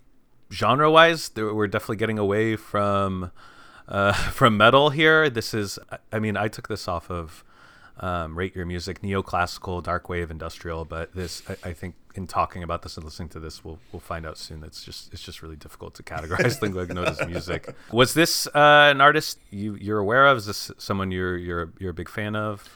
So Lingua Ignota is someone I think I would describe as I appreciate it at a distance. Like when this album came out, I got into it and I did enjoy it. But her work, because of the subject matter, because of the delivery, is not something I can listen to regularly. Like I respect the hell out of what she does, and I would genuinely say I really like her. I don't listen to it regularly, though, I must say. Yeah, how about yourself?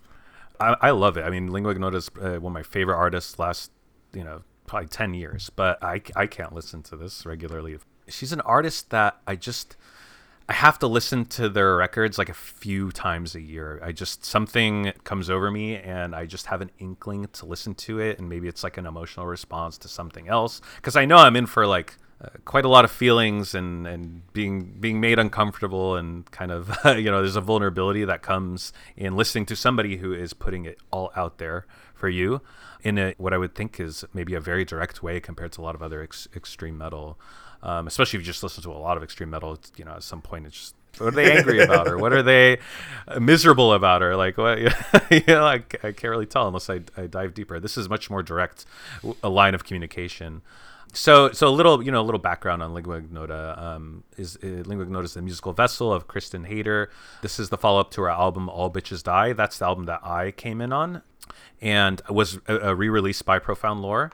At some point, but I don't even remember where. I actually think I probably learned about this album from the Needle Drop, Anthony Fantano's channel, most likely.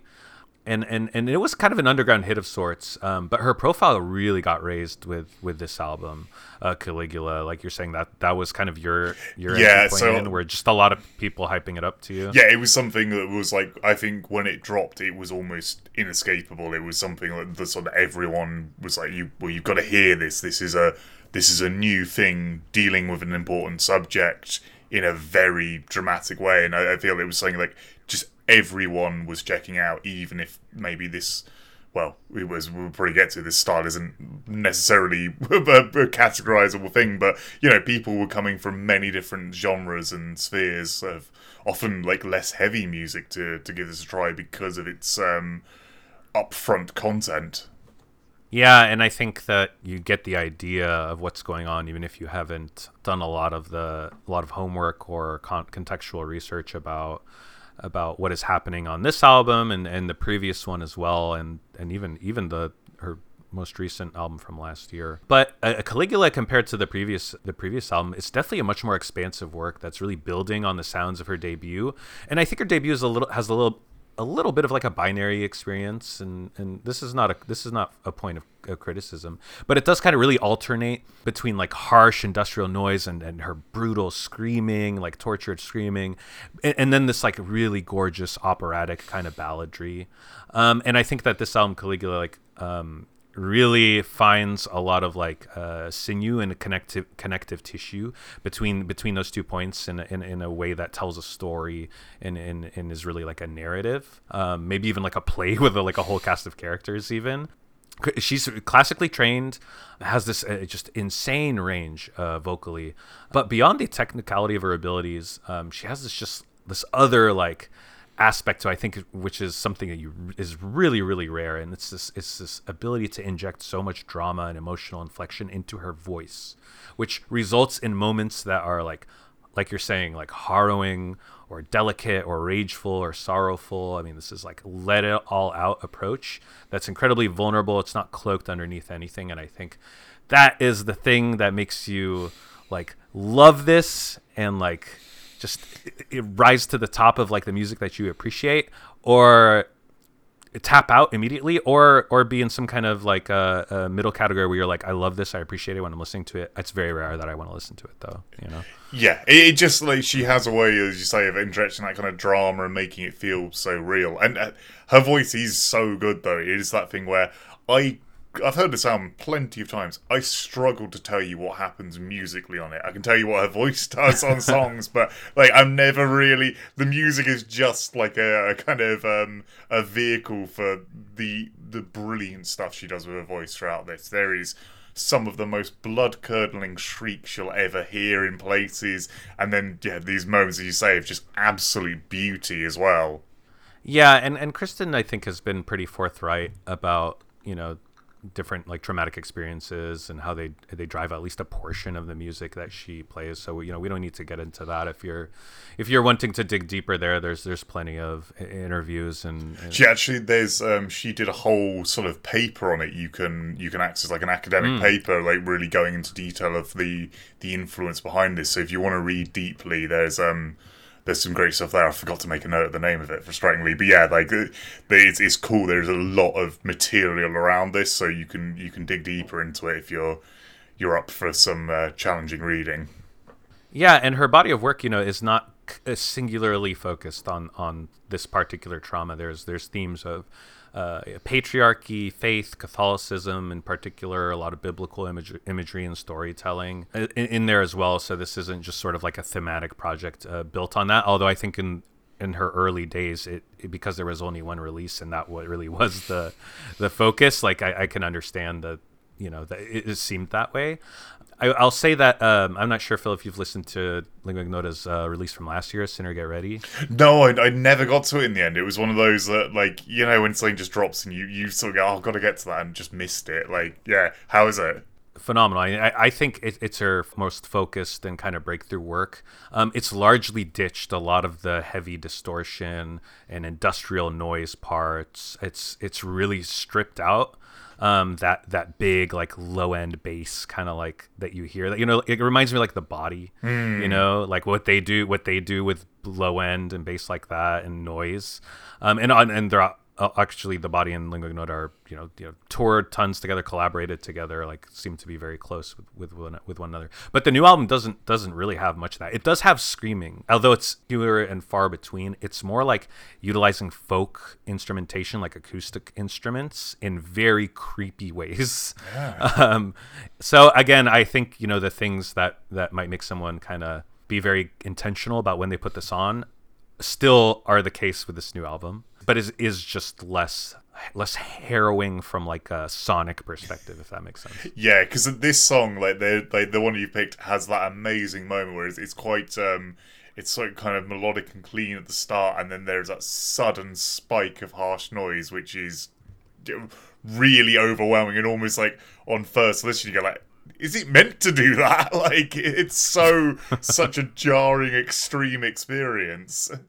Yeah, you can be listening to a Lingua Ignota track and it's you know, very operatic and angelic and, you know, gorgeous, and then you're going to be plunged into some depth of hell like very soon after. And that's why I picked this track, because I want to show both of those things. That's not necessarily the formula. It doesn't happen on every track or anything like that. I was trying to think of like sound and influence here, and I think, you know, classical music shows up largely like in the piano, I would say. I know that there's a big opera influence in terms of like the grandeur and like stylings and singing, and Lingua Ignota is trained, I think, in operatically. There's a lot of early choral and medieval kind of music that seems to be a touch point to here. And then there's also like, this artist was definitely coming out of like a DIY kind of like noise and experimental scene too. So I think, you know, like I said before, she's collaborated with The Body, with Full of Hell, bands like that. And she stated in interviews that she's influenced by like extreme vocals, and that obviously crosses over into metal. I think she's mentioned like Attila from Mayhem and Sun as a big influence, Diamanda Galus as a big influence too. But ultimately, this it's very difficult to pin this down genre wise. You know, I would say that there is so much like disparate musical influence in this that when you combine that with an artist who has something to say and such a unique talent in expressing it, you're dealing with something that's like fully singular, and it's kind of bad to start comparing it to something else, because Kristen just has like everything, like so many special things going on about her in terms of like the thematic concepts, the execution, the ability to like perform and be so dramatic in the performance. That's just a really rare quality to like have all those things. Yeah, I've never seen her live, but I've seen a fair few videos, and her sort of ability to control a crowd, often performing with like weird kind of props and stuff, like strange stuff that swings around, where she will just be in the middle of the crowd for the entire gig, and it's this really intense experience. But she's such a powerful performer, you really get this impression like no one is ever messing up that by getting in the way, because you just like anyone in her aura will feel like they'll be destroyed if they get too close to this impossible performer. And I think that's a big part of where like the noise stuff comes in. She does strike me as one of those noise acts that sees like the stage performance as being a huge part of the sound. Yeah, you're right about that. I did see her live, and the sense that I got, and I was like right up front too, is that she does wander through the crowd, and it doesn't feel like you're in a dangerous situation where you're gonna get like nailed or hit, or like that the point is to like create this environment where anything can happen. But more so, you feel like it feels like the whole crowd is invisible, and you're watching somebody who's really like going through something. Yeah. and we're all invisible, and she's just trudging throughout the crowd, like just doing this. Would be doing this regardless of whether we're there or not, watching or not. So that's what it felt like to me. Yeah. I want to talk just a tiny bit about in context of the record label. I think Lingua Ignota has to have raised the profile of Profound Lore and vice versa, probably introducing her to more of a metal crowd than she previously was. Just presuming, of course. I also think it's somewhat common for people who are into like Profound Lore style experimental, black, death, doom metal, to be into like adjacently really heavy stuff that's not metal at all, like Swans or Jarbo or Coil. Stuff like that. So I think signing Lingua Ignota, putting out this album and reissuing the first one, it doesn't strike me as like a massively risky move for Profound Lore. And I do think the profile was raised with the release of Caligula, and then the release of her next album, Sinner Get Ready, which didn't come out on Profound Lore. I think it came out on Sargent House, which is an interesting label that kind of snags up like heavier groups that kind of really transcend, that can cross over like well beyond the heavy metal, like avant-garde kind of territory. So yeah, I don't know if you have any thoughts about like just where Lingua Ignota fits on the Profound Lore label. I'm glad this got put out on Profound Lore, because in some sense it is like a dude heavy metal label, and there's definitely been releases by artists on Profound Lore where some people in the band are spouting off some stupid, terrible shit. Yeah. And that's hard to control when you have a roster that huge and stuff like that. I mean, the guy from, thinking of the Phil from Cobalt, I think. Yeah, he had a bit of a. I can't remember the details, but. Yeah, and Lord Mantis, there was some stuff around that. Ben Leviathan too. Like I don't know that this matters what I'm saying right now in terms of a statement, and I don't think that Lingua Ignota like places cover or shade for any of this, and I don't think it was an intentional, obviously, like PR kind of public image mood or anything. Like, I'm just glad that this can make its way onto the label, kind of expound upon like just the diversity of artists and ideologies. Yeah, and it was definitely like it fits well with some of the other stuff. Like almost thematically, I think something like Sub Rosa does have common themes particularly in certain songs. Lingua Ignota obviously pushing it to a kind of far more intense emotional place. I think it's interesting as well what you say of like this building the profile of Profound Lore. This album, from my limited like understanding of it, seemed to absolutely blow up. Like completely was everywhere for a point, which I think is beyond the reach of Profound Lore's kind of marketing. I think this just tapped into something at that point in time where people en masse got very excited about it. Much like say that Yob Clearing a Path to Ascend album, where that was just the flavour of the moment for like a month. Like everyone had to check it out, and it's awesome. I'm really glad like an album that like this could be that centre of attention. Someone doing something so avant-garde, weird, and intense could like have this huge focus where now, if you listen to metal, you know her name. And as you point out, it's not even a metal album. It's one of those things that like it gives a nice legitimacy to say a lot of these bands we're talking about being interesting and weird on Profound Lord, sort of going like, oh yeah, well we've also got Lingua Ignota, so maybe if you've not checked out metal that much, start here with some of this stuff that is a bit more highbrow for the genre as a whole, like, and might be something people slightly outside the metal scene wouldn't be familiar that we've grown to this place as a genre. And you know, those people who wrote it off at Metallica and Slayer 20 years ago might suddenly come across an album like Cobalt's Gin through this connection and realize there's a lot of changes happened in that time. Yeah, no, I feel you for sure on all those points. I think this has to be one of Profound Lore's probably best-selling albums, if I would imagine. The other thing I think probably helped raise its stature, I remember the Needle Drop had a really glowing review of this album, and this became a very well-positioned album on like rateyourmusic.com, so like the very online music nerd community really took this in, and I think that hasn't happened to a lot of Profound Lore albums really all that much. I mean, sure, there's been you know, coverage by Rolling Stone and Pitchfork and whatnot, you know, in terms of Profound Lore releases and giving them glowing reviews. But yeah, there was something special about this one for sure. This was Lingua Ignota's breakout album, and I was really intentional in my 4 picks. Like, I've got to pick something that's not metal, just to show that side of it. That's kind of a rule I made for myself. So yeah, that was really nice to get that to sort of show the diversity.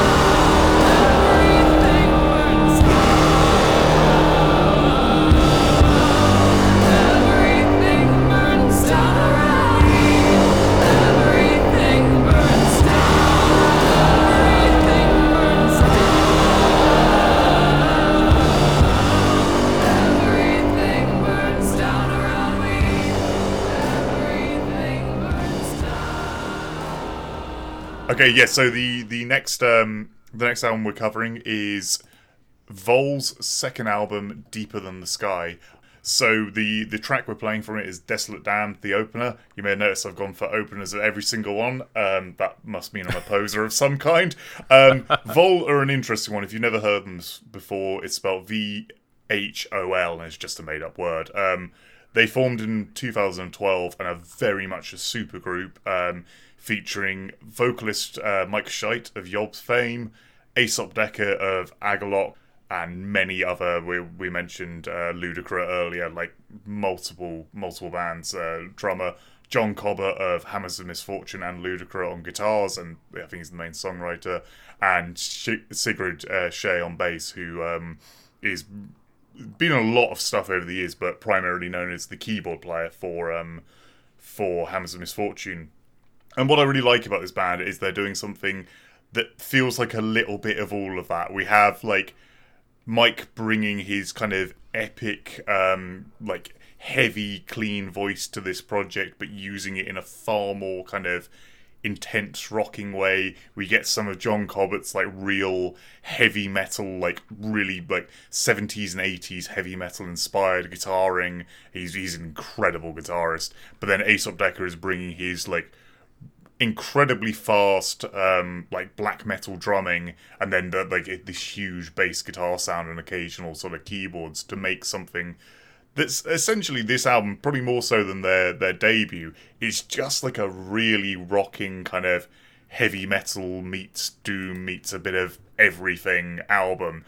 Like starting like this song, you know, like starts the album with like a shredding guitar solo fading in, then going into this really cool kind of almost like thrashy riff, and then Mike just really going for it at pace with his vocals, which is something we don't hear so often from him. But his voice almost transcends into this like almost like Led Zeppelin-esque like wail over this music, but then occasionally dropping a bit gravelly and getting a bit growly when things go heavier. I don't know. It's like, do you have any familiarity with Vol? Yep.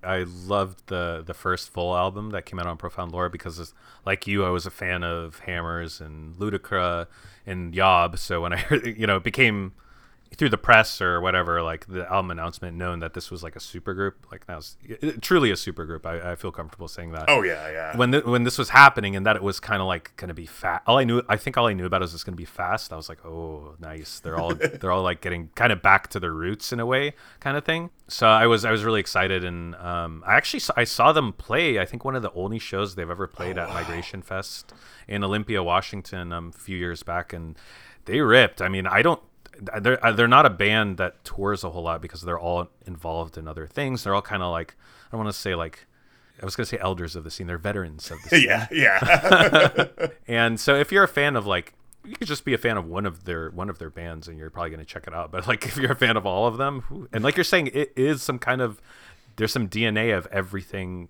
in here, I think. Yeah, I certainly got there's elements of when Yob get like those more rocking moments, like there is bits of that appear in it. The Hammers kind of guitar stuff comes through, but then you get a little bit of that Ludacris kind of particularly in like the rhythm section, you do have a bit of that. There's a bit of everything. And I love with this album how kind of varied it is. This first song feels like it's borrowing a lot from like new wave of British heavy metal and early thrash, but then it's like the next track of the album gets really punky and like kind of nasty for a time, and then you get really bizarre stuff like the instrumental track later in the album, which I think is entirely written by Sigrid, as this like back and forth war between a grand piano sound and a bass guitar that's just really nasty and intense. Like there's just so many interesting shifts on this album. Yeah, it sounds like the band's having a lot of fun and doing whatever the fuck they want, which is great. I also wonder, if this is the first time Aesop and John have jammed together since Ludacris, because maybe they just kind of, when you put those two together, they just gotta kind of capture some of the past energy, and that's why we're hearing some of these Ludacris style like rhythms and some of the guitar, some of this galloping parts. Never really thought about that before. I know that Cobbett is I read that he's the primary songwriter for this band. Yeah, I think it is very, and you can kind of hear that from this track of it being so, like that massive guitar solo in the middle being such an important part of the song, where he does like some really clever stuff where he has like two different styles of shredding at once that harmonize in interesting spots. You're like, oh, this guy is a masterful guitarist. It's the kind of solo and layering of the solo that like makes you kind of almost laugh a little bit, because it's so like over the top, like Queen, almost like something a power metal band completely would be totally down for. It's just not something you hear. But John Cobbett is that kind of guitar player too. I mean, he's in all of his stuff. In Hammer's Misfortune, maybe less so in Ludacra, but still in some Ludacra tracks he really like. He gets really, really flashy, like that Brian May, like who's the guitarist from Scorpions? I forget his name. Oh God, I'm blanking it too. Michael Schenker. I'm not sure.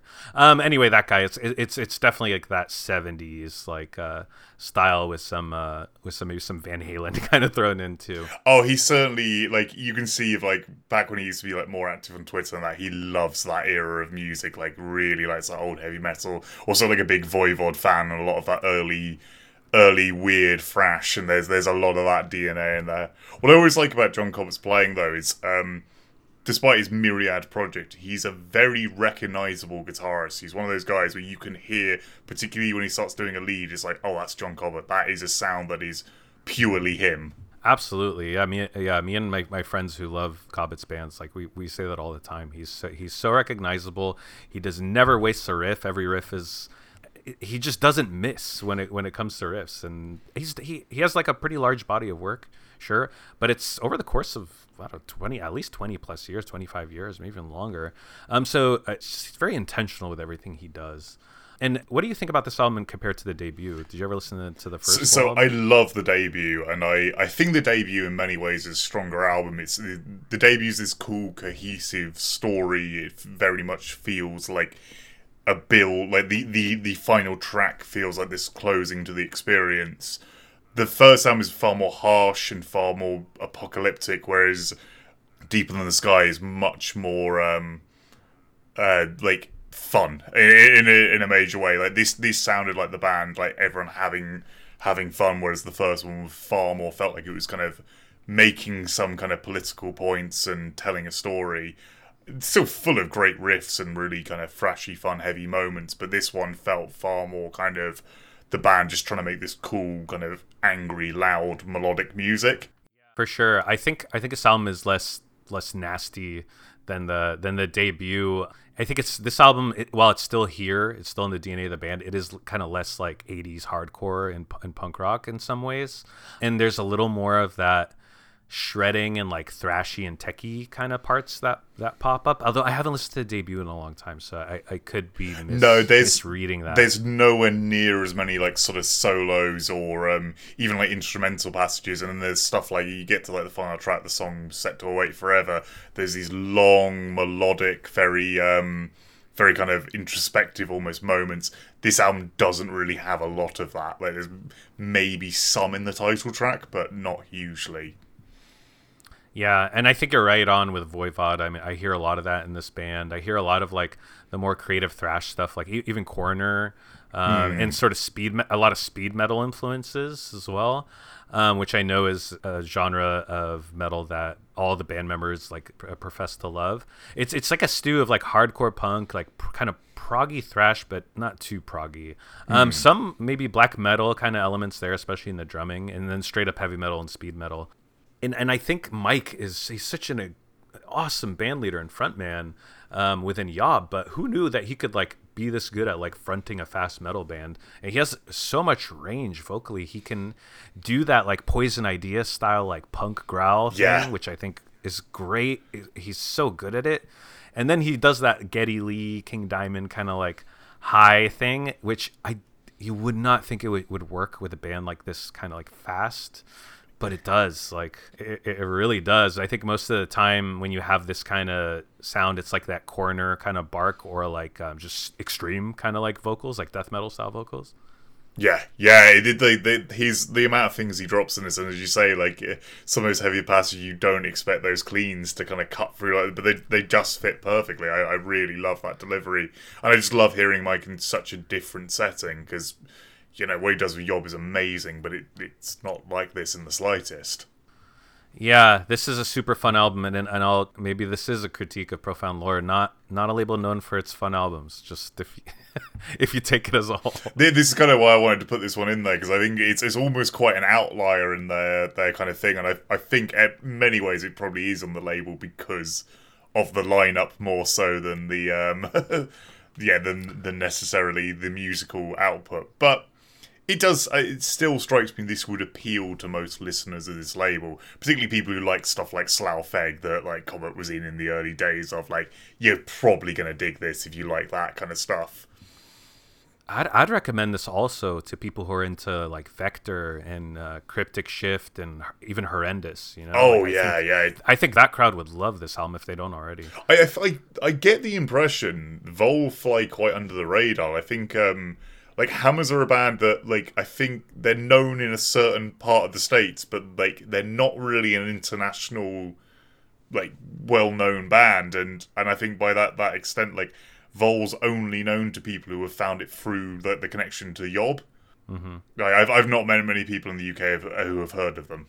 Yeah, same here. And I don't know if this is tended to be like committed band that they're going to carry on like for the future, or if it's just kind of like a group of people who got together and banged out a couple great albums and call it a day. I mean, this came out in 2015, and I don't think there's.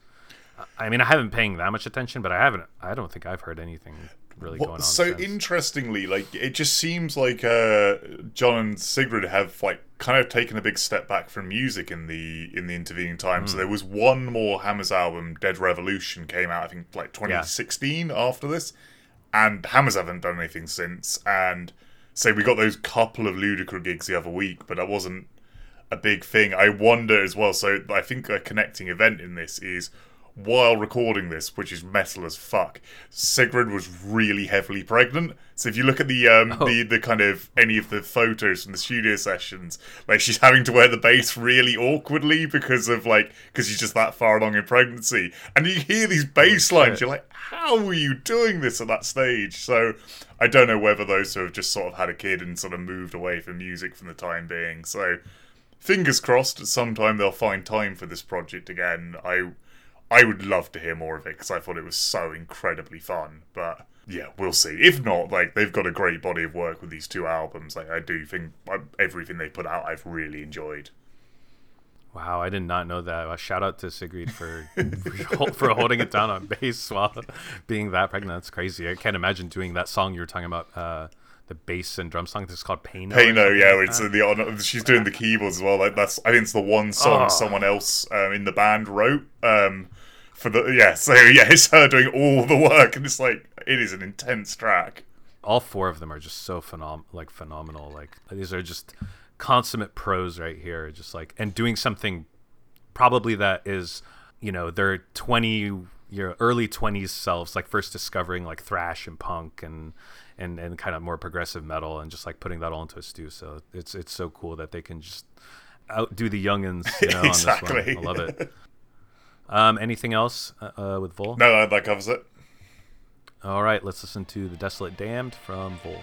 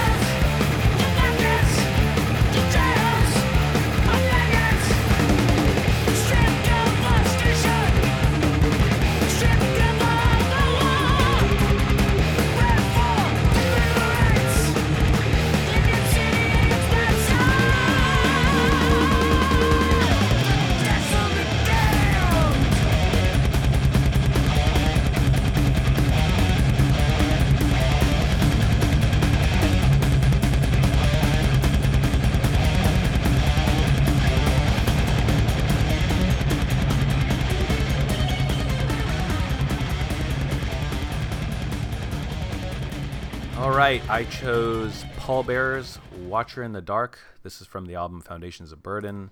This is an Arkansas band. This came out 2014. It is their second full length. It's produced by the legendary Billy Anderson. And I couldn't not pick this because I really love this band. Like, I love this band so much. And I know that they're a big popular band, especially at the time that this album dropped. This is definitely a band that raised the profile of the label, like no doubt. I understand why Paul Bearer got kind of catapulted into sort of a bigger level of interest and whatnot and everything like that. But also at the same time, I'm like sometimes confounded by it too.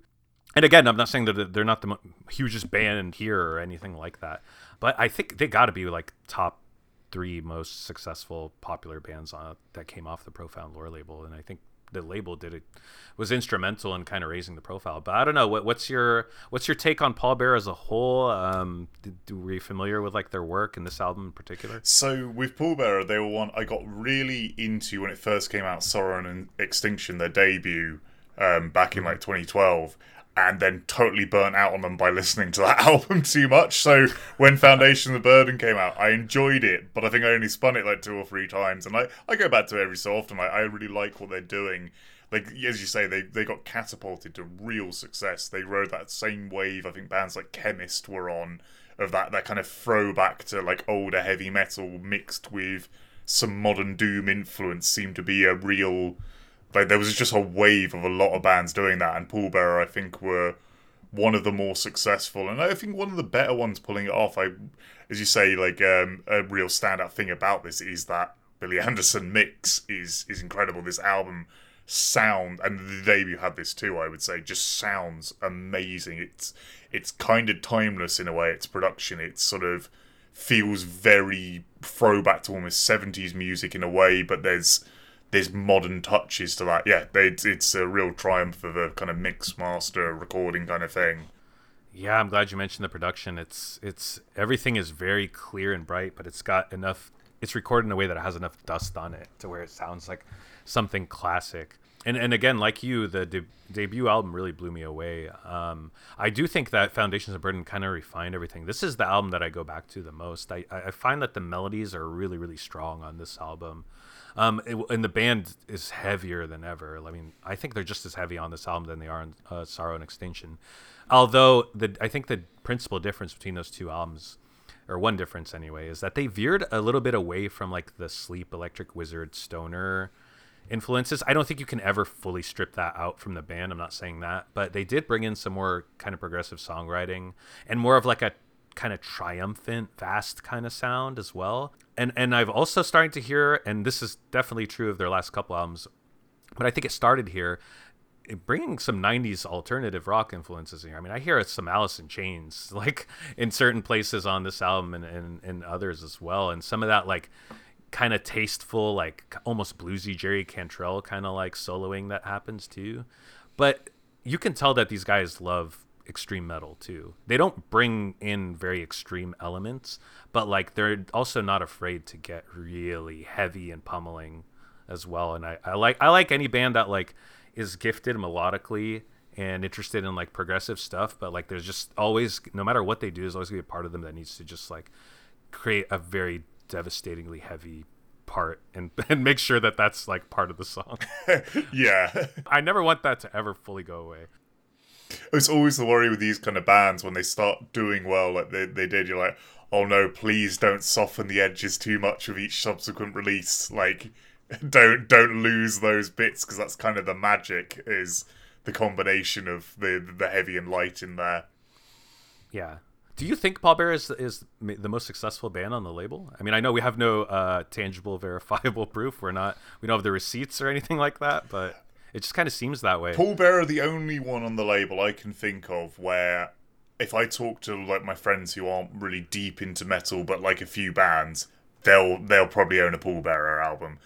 I can't say that to be true for anything else on it. Then these are the kind of people who, you know, they're sort of happy with you sort of mid-tier kind of like download festival type lineup, like Baroness, that kind of stuff, crossover stuff. Yeah, so that's like the kind of the places where like Metallica will headline, and you've got the kind of like like all the new metal nonsense like there and like metalcore and like. But then you'll get the fringe acts that get accepted into the mainstream, the Opeths, etc.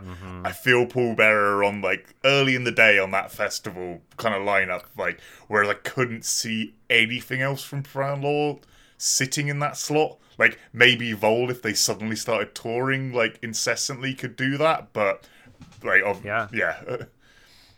I mean, I remember Yob did an opening slot for Tool. That's true. But Tool is an exception because they have that, regardless of what you think about, anyone thinks about Tool, they have always brought on really challenging bands to like open, and their fan base is very often like, I've heard like quite negative towards whatever is going on, including a lot of extreme metal like ISIS has opened for Tool. A lot of really, really cool bands have opened for Tool, and that's because they're huge fans of this particular lane of music too. I did see Paul. I've seen Paul Bearer a few times. The first time I saw them play, I actually went to a Profound Lore showcase in California. It was put out by you know that car company Scion. Oh, I've heard about this. Yeah, so like I don't know what happened, but I don't know how this happened, but in like the mid or late 2005 through 2010 or 11, Scion just started getting really like sponsoring and affiliated with like a lot of extreme metal. Someone, oh god, I can't remember the episode. Someone explained the backstory to this on a Heavy Hole interview a while ago. Really? Yeah, someone in Scion, I think, effectively got given some budget. I'm mangling the story now, and I can't remember the interview, but it was a fascinating, like, oh wow, they did really let you run wild there with that. Yeah, I gotta go and listen to that because I'm very curious what the backstory is too, because it doesn't really make a whole lot of sense. But there was a Scion Fest, there were these Scion showcases, and they did a showcase just for Profound Lore, and Paul Bearer opened. I remember who else played that one. Yob played. I think Loss played as well. Nice. It was really cool. It was just like 3 or 4 bands. The Atlas Moth played.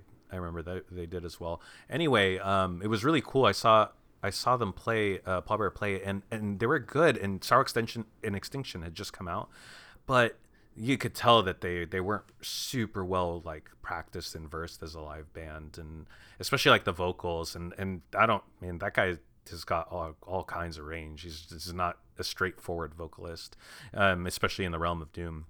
But it's just so funny that like Scion had put on this metal showcase. If I'm not mistaken, it was free too. Like I don't even think they were charging at the door for anything.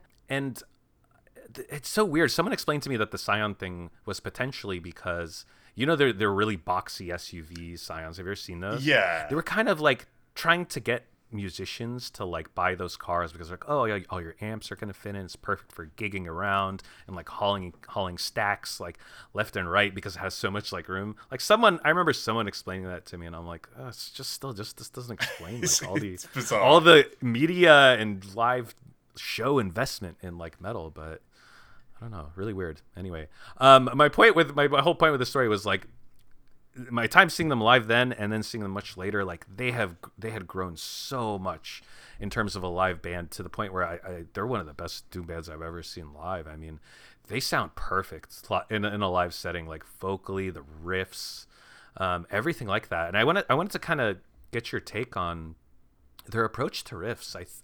They're really weird. Like they're very like almost jagged kind of riffs in terms of like how they're played. They have a really interesting rhythms to them that it still swings like in the way like a lot of like Sabbath riffs kind of do, but I don't know. They just have.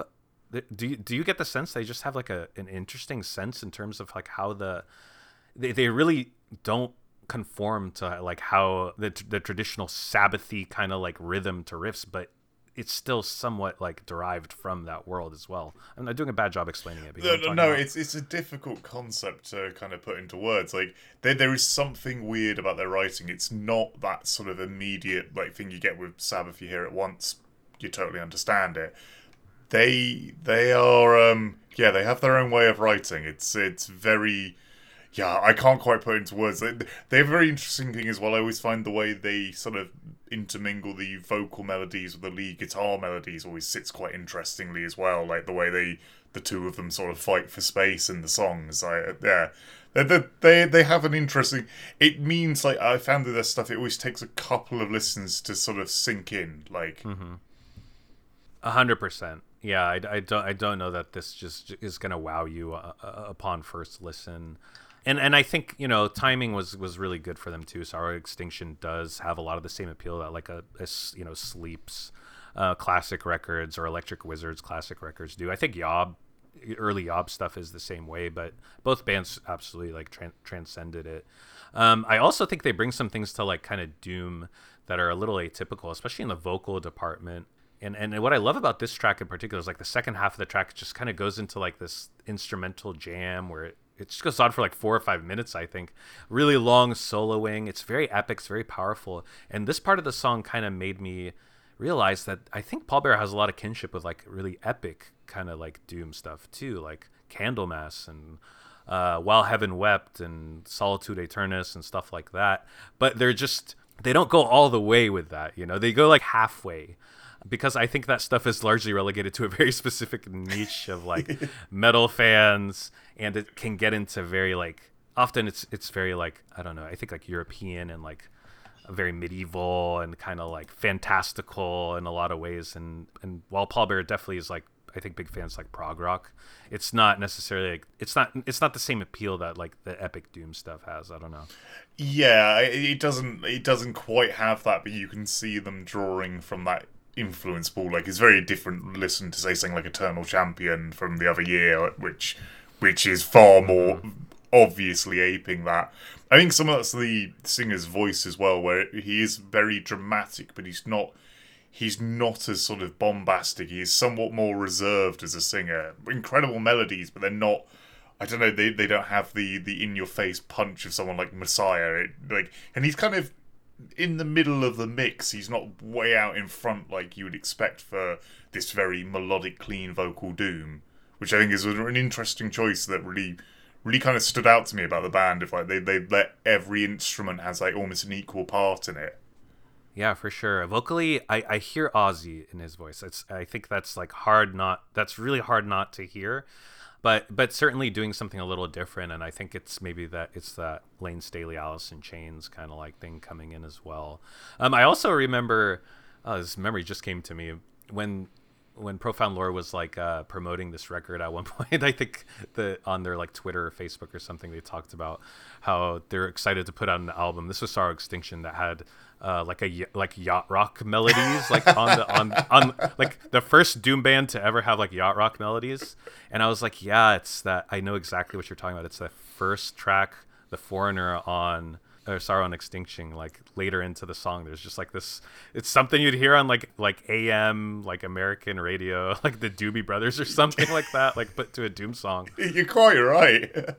I love that this band can do that. But yeah, this was something I had to throw on there because I'm too much of a fanboy.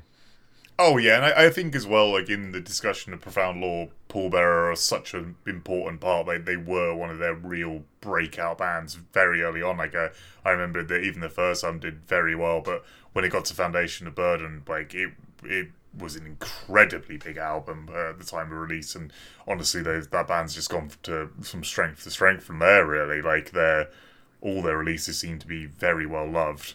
Yeah, they put out their third album, Heartless, on Profound Lore as well. I really, really love that record too. Then they signed to a larger label. I don't remember who though. Yeah, I have no idea. Album. I think last year, or the year before. First time that album, that's the first Pallbearer album I listened to where I was just not in love. I don't know why. Oh, it's Nuclear Blast. Is it? Yeah, Nuclear Blast have a bit of a reputation for getting promising bands and just being the label that the crap album comes out on. Yeah. I don't know what happened. I don't even necessarily. I don't think it's a bad album per se, but it just doesn't expand on anything that they do, and I think they're just a band that I've just come to expect like expand on a previous sound and stuff like that. But whatever. We can't. That's part of the struggle and the wars we wage in this world. I think as well, like even with a band like this, like they have one album I'm not so deeply into. I'm like, yeah, but I'll come back for the next one. This could easily be a slight misstep in trying to work out a new direction or whatever. Yeah, Paul Bear, break that contract, take that Nuclear Blast money, go back to Profound Lore. For album number 5, I support you fully in that venture. That's not legal advice, by the way. Okay, well, let's listen to a snippet of Watcher in the Dark from Paul Bear.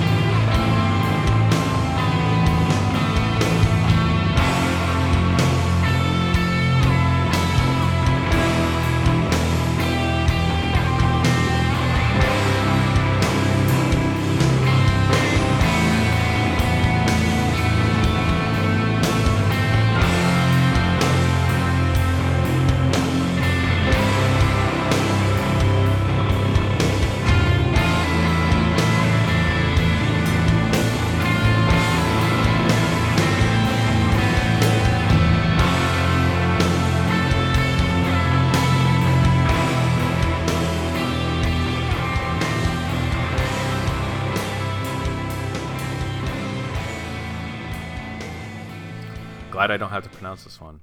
Oh god, yeah, these bloody song titles. So my last pick for this is a bit of an interesting one, and I think maybe the earliest album we've included. This is one of their 2010 catalogue. This is the Australian band Stargazer with their second album, A Great Work of Ages, and the song I've gone for is Pipes of the Psychocosmatis. These guys, I would loosely categorise them as black metal, but they have a very interesting approach to it.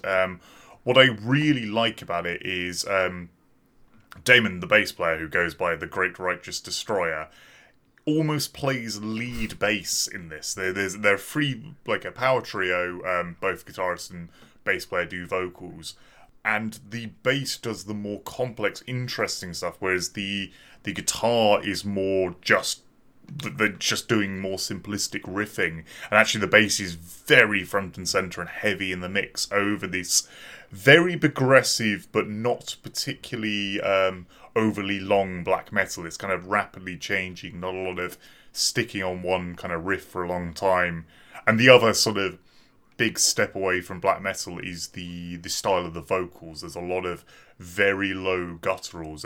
Damon is also vocalist for Mournful Congregation, who we mentioned earlier, who are Funeral Doom. So he produces these great lower vocals, whereas the guitarist, the Serpent Inquisitor, goes for the more higher sort of traditional black metal sound. And we just get some very interesting stuff in this. Like, this song in particular has an amazing moment where all the guitars drop out and we get this beautiful passage of like this like almost bass solo in the midst of it, but it's just very melodic and interesting and just very alien for the genre. I always remember like I got this at the time it came out, and I really felt I hadn't heard something quite like this. It's a very strange album. Are you familiar at all with Stargazer then?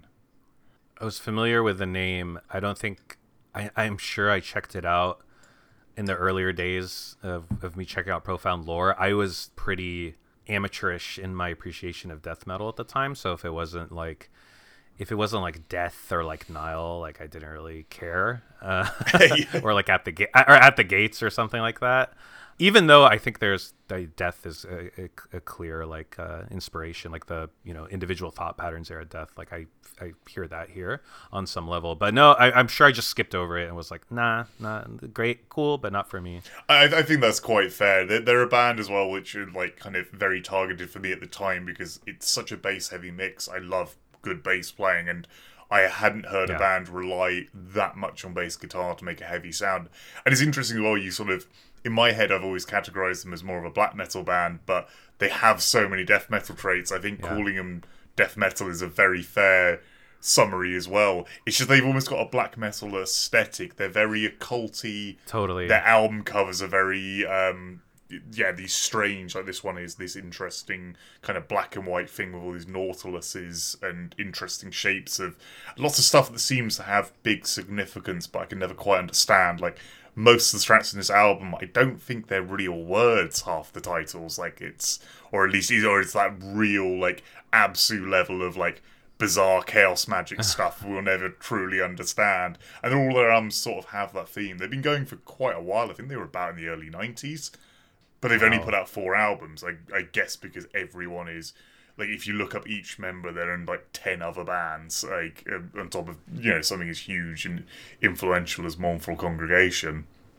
It's really true what you're saying about bands that are where the esoteric, like, magic with a K, all this, like, history, like, hidden history of civilization, mythology, like, all these esoteric... Like, bands who are into that almost always, regardless of what subgenre they're playing, there's like I feel like black metal is somewhere at play, somewhere in there. Like, it's true of Absu, who is largely a black metal band, but like also super thrash. Yeah. Mournful Congregation, not a black metal band. They're clearly a funeral doom band, but there is something like blackened about what they do.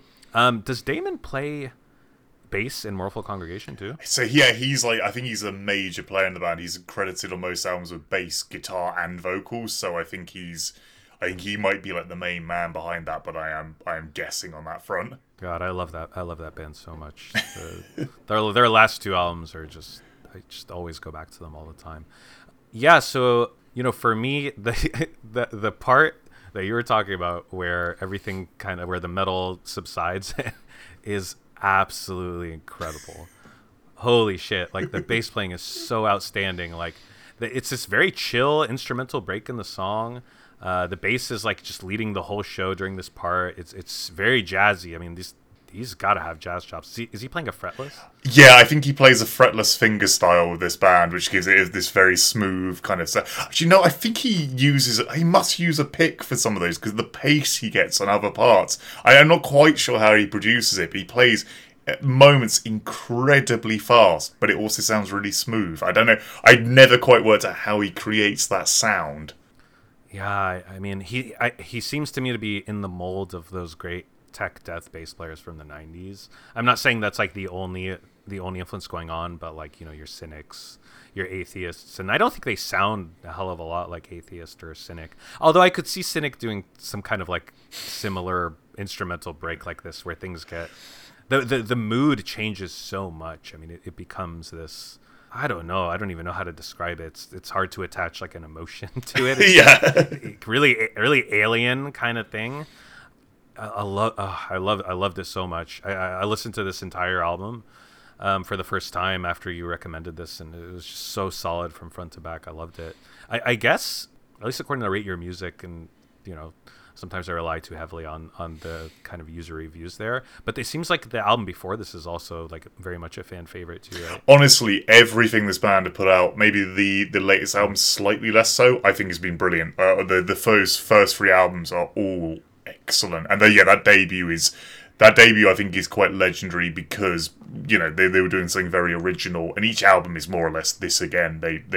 Their sound doesn't change greatly, but because they're throwing in so many weirdo ideas in there, it's sort of, there's always something fun to find on each album. Like, this is the first one where you get stuff like that bass break we're talking about. It's the first time they tried something quite that like out there and as big a departure. But yeah, I think really if you dig this sound, this is a band that's well worth just go back to the first album and listen forward. You'll find like which one's got the exact mix you like the most. I think this one gets some flack because it's an album, actually one of the rare ones I'll bring this up for, of like only listen to this on good headphones. It's something about, because of the way it's trying to put so much low end in the kind of front portion of the kind of sound. If you listen to this like in a low quality rip through crap speakers, it just completely flattens it and it sounds awful. And it's really interesting. I haven't noticed an album quite so bad as this one for like, if you don't have a good subwoofer or good headphones, it just doesn't pop in the way it does to like, if you do, it's just interesting. Yeah, I could definitely see that being the case in terms of the sound and how forward they put the bass here. It's interesting. This is 2010. I mean, this style of metal was not. This would go if this came out now, and was like let's say billed as like a new band or something like that, or not even billed as a new band. If this came out on like $20 spin today, like this would get all kinds of praise. So there's a little bit of timing here, and this kind of what I respect about Profound Lore is they don't give a shit about trends. they just don't. It just when it comes, and if it gets recognized later on, then great. But otherwise, like it's in the canon, Yeah, exactly. And it's funny. It's one of those albums I definitely got into off of one of those like too weird for its own good reviews. Where I was like, oh, I've got to hear this now. Then like it was like quite a kind of middling review of it.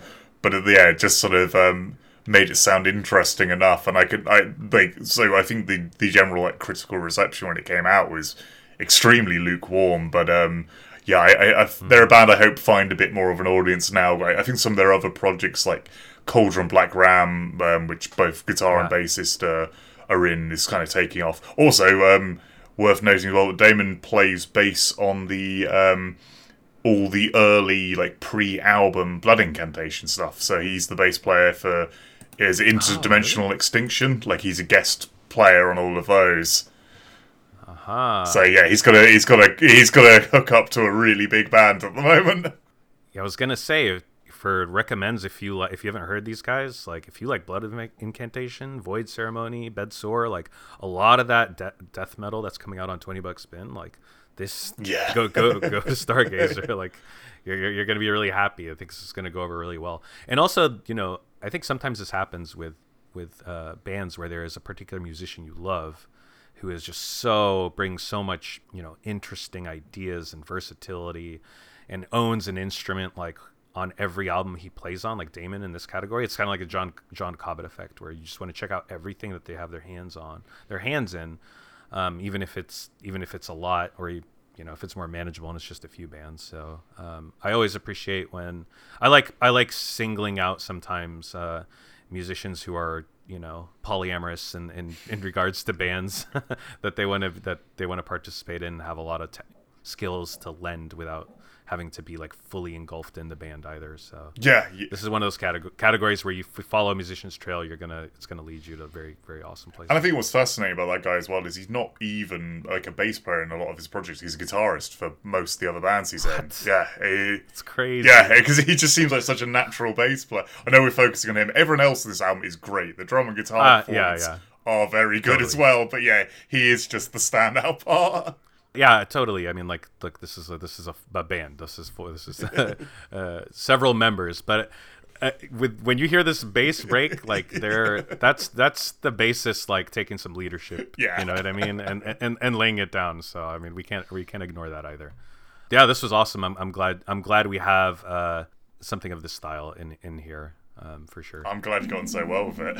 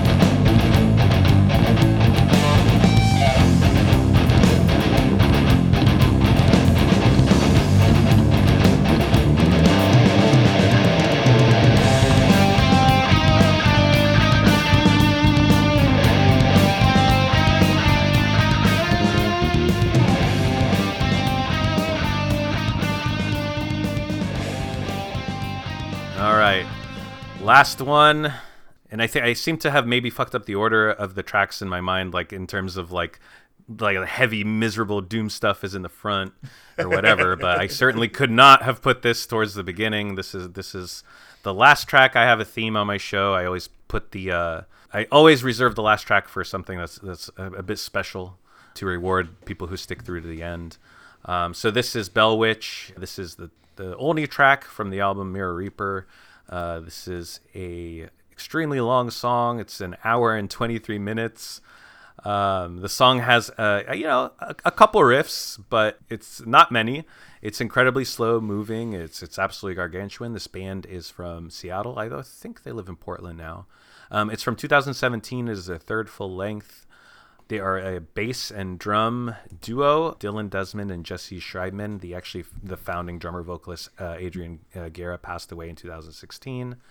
So Mirror Reaper was the first collaborative album writing project with the new lineup. The band is also aided by Eric Mogridge of the band Aerial Ruin, who does the kind of clean vocals in the middle section of the album. I'm sure you knew of this one, Phil. I feel like if you're into extreme metal, everybody had a take or opinion on this, and it was pretty divisive, I will say. Yeah, I remember when this came out getting into a lot of debates with people, because I would put Bell Witch loosely in the category of like Funeral Doom, or they're related to that idea. Like they have that level of like very long form songwriting, and I remember it getting a lot of critical pannings from people like, oh, it's too slow, too long. And it's just like the frustration going like, yeah, but you don't listen to Funeral Doom. This is like you diving into a Sepultura album being like, oh, it's too thrashy. Like, yeah, that's it's what it is. Like, and the big thing I always say to people with a band like Bell Witch is they're not the start point for this genre. They are a fantastic example of it. But you got to ease in. I'd maybe go for like an Ahab or something a bit more digestible first. As you mentioned, this is one 83-minute long song. That shouldn't be the first Funeral Doom track you listen to in full. Absolutely. And I think a lot of people who hear the name Bell Witch and want to get into them would feel compelled to start with this album because of its notoriety, because it was so well praised and reviewed despite being divisive, particularly over people who didn't have much context for Funeral Doom. But the previous two Bell Witch albums are, yes, they're long tracks on them, but it's more digestible. I mean, both albums have, at least 4 or 5 songs, and, anywhere from like, 8 minutes upwards to 20 minutes on the tracks. So, but I get people are probably just going to start here because this is just the one. Oh, it's the legendary one, yeah. Yeah, I know you love album covers a lot, and you highlight that. What do you have to say about this one? Oh yeah, the tragic news like earlier this week. It's yesterday. I think it was yesterday. Yeah. So this is the cover that put artist Mariusz Lewandowski on the map. For good reason. It's an amazing fold out cover where both sides of it is utterly spectacular. Like, people bought this album who didn't even like it because they wanted to own vinyl of this art. It's that good. Like, the guy has this really distinct epic style, and yeah, he although there was sort of, people were worried he was appearing too much and stuff because he was so good. Every band wanted a cover from him. Like, he is gonna have left a mark on an era of very epic metal, I think. He's going to be remembered forever because of these covers, because so many of them are so memorable, and I think Mirror Reaper is some of his best work. Like, it is beautiful. Yeah, for sure. I mean, I think I don't know when Lewandowski passed, but I saw yesterday all over social media a lot of like outpouring of appreciation for his stuff, particularly from the bands who commissioned him to do art for them. Bands like I think Mizmor has done an album with him, Fuming Mouth, Atramentus as well. I do have this thing sometimes when I see his work after this Bell Witch album, where I'm like, oh, it's just the colors and stuff always remind me of the Bell Witch album. There's a certain, and I'm only speaking to like the few that I know, but it's very like, yeah, you're right. You can't separate this art from the album, I think, but he has this very dark, like surreal kind of style. It reminds me of, do you know the other Polish artist and painter, what is his name? Zdzisław Belasinski? Oh, have you ever seen his stuff? I'm not familiar with the name, but it might be something if I saw the art, I'd automatically recognize it. I think you would. I think it's been used by. I think he's been passed away for quite some time, and I think some very underground metal artists have probably just taken his stuff and used it as their own.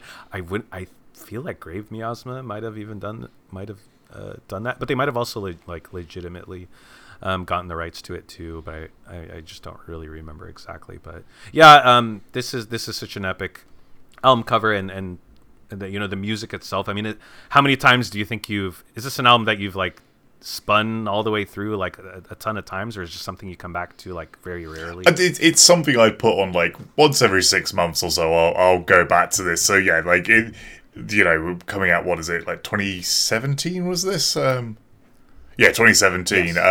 Yes. So I've listened to it a good like 15, 20 times through, which I think for an album this much of a commitment, you kind of, if once you start it, you kind of got to finish it, which for an 80-minute album is quite a lot. So I come back to it a fair amount. I think the issue I have is I do find Four Phantoms to be, I think, the slightly superior album. It's less interesting to talk about because it's not this monumental like one track experience. Mm-hmm.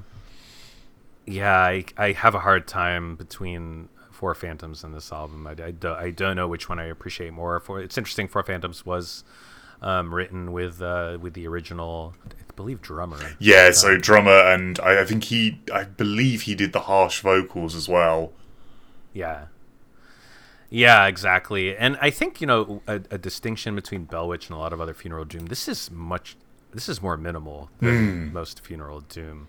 It's got the duration in common, and it's got like the mournful, kind of soul-crushing, emotional aspects in common with a lot of Funeral Doom, but it's minimal. I mean, in terms of composition, number, and diversity of riffs, how long it takes to get from one section to the next. I mean, yeah, it's why I say it's like the kind of not the entry point. It's the extreme end of that slow and sparseness.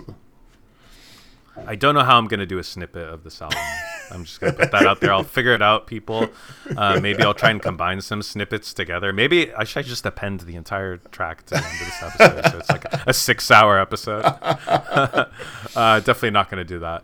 Yeah, I mean, I love this album upon first listen. Like, I really did. And I don't think that I listened to it, like, right away. I think I was like, oh, great, another Bell Witch album. I'm going to check that out. And then I saw a lot of the discourse about the album. And I think a lot of the people who love this album, I get really excited about talking about it. I do think this is an incredibly powerful composition, like especially for metal and extreme metal.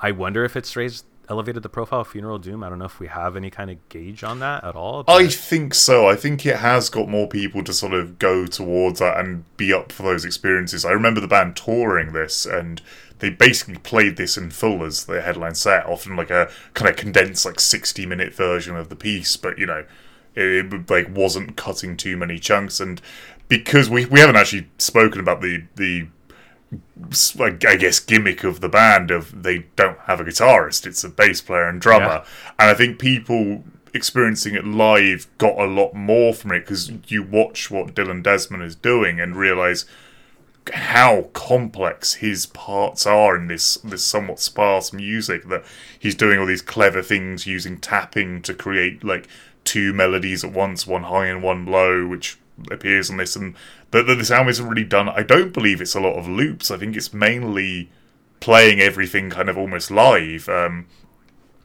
with the biggest pedal board I have ever seen. I think the pedal board he has to create these myriad tones he uses was about 6 foot long. It was absolutely ridiculous bit of kit. I couldn't work out what half the stuff in it was, but yeah, he does this amazing work of adding so many effects to the point where, to a casual listener, you wouldn't immediately know there's no guitar in there.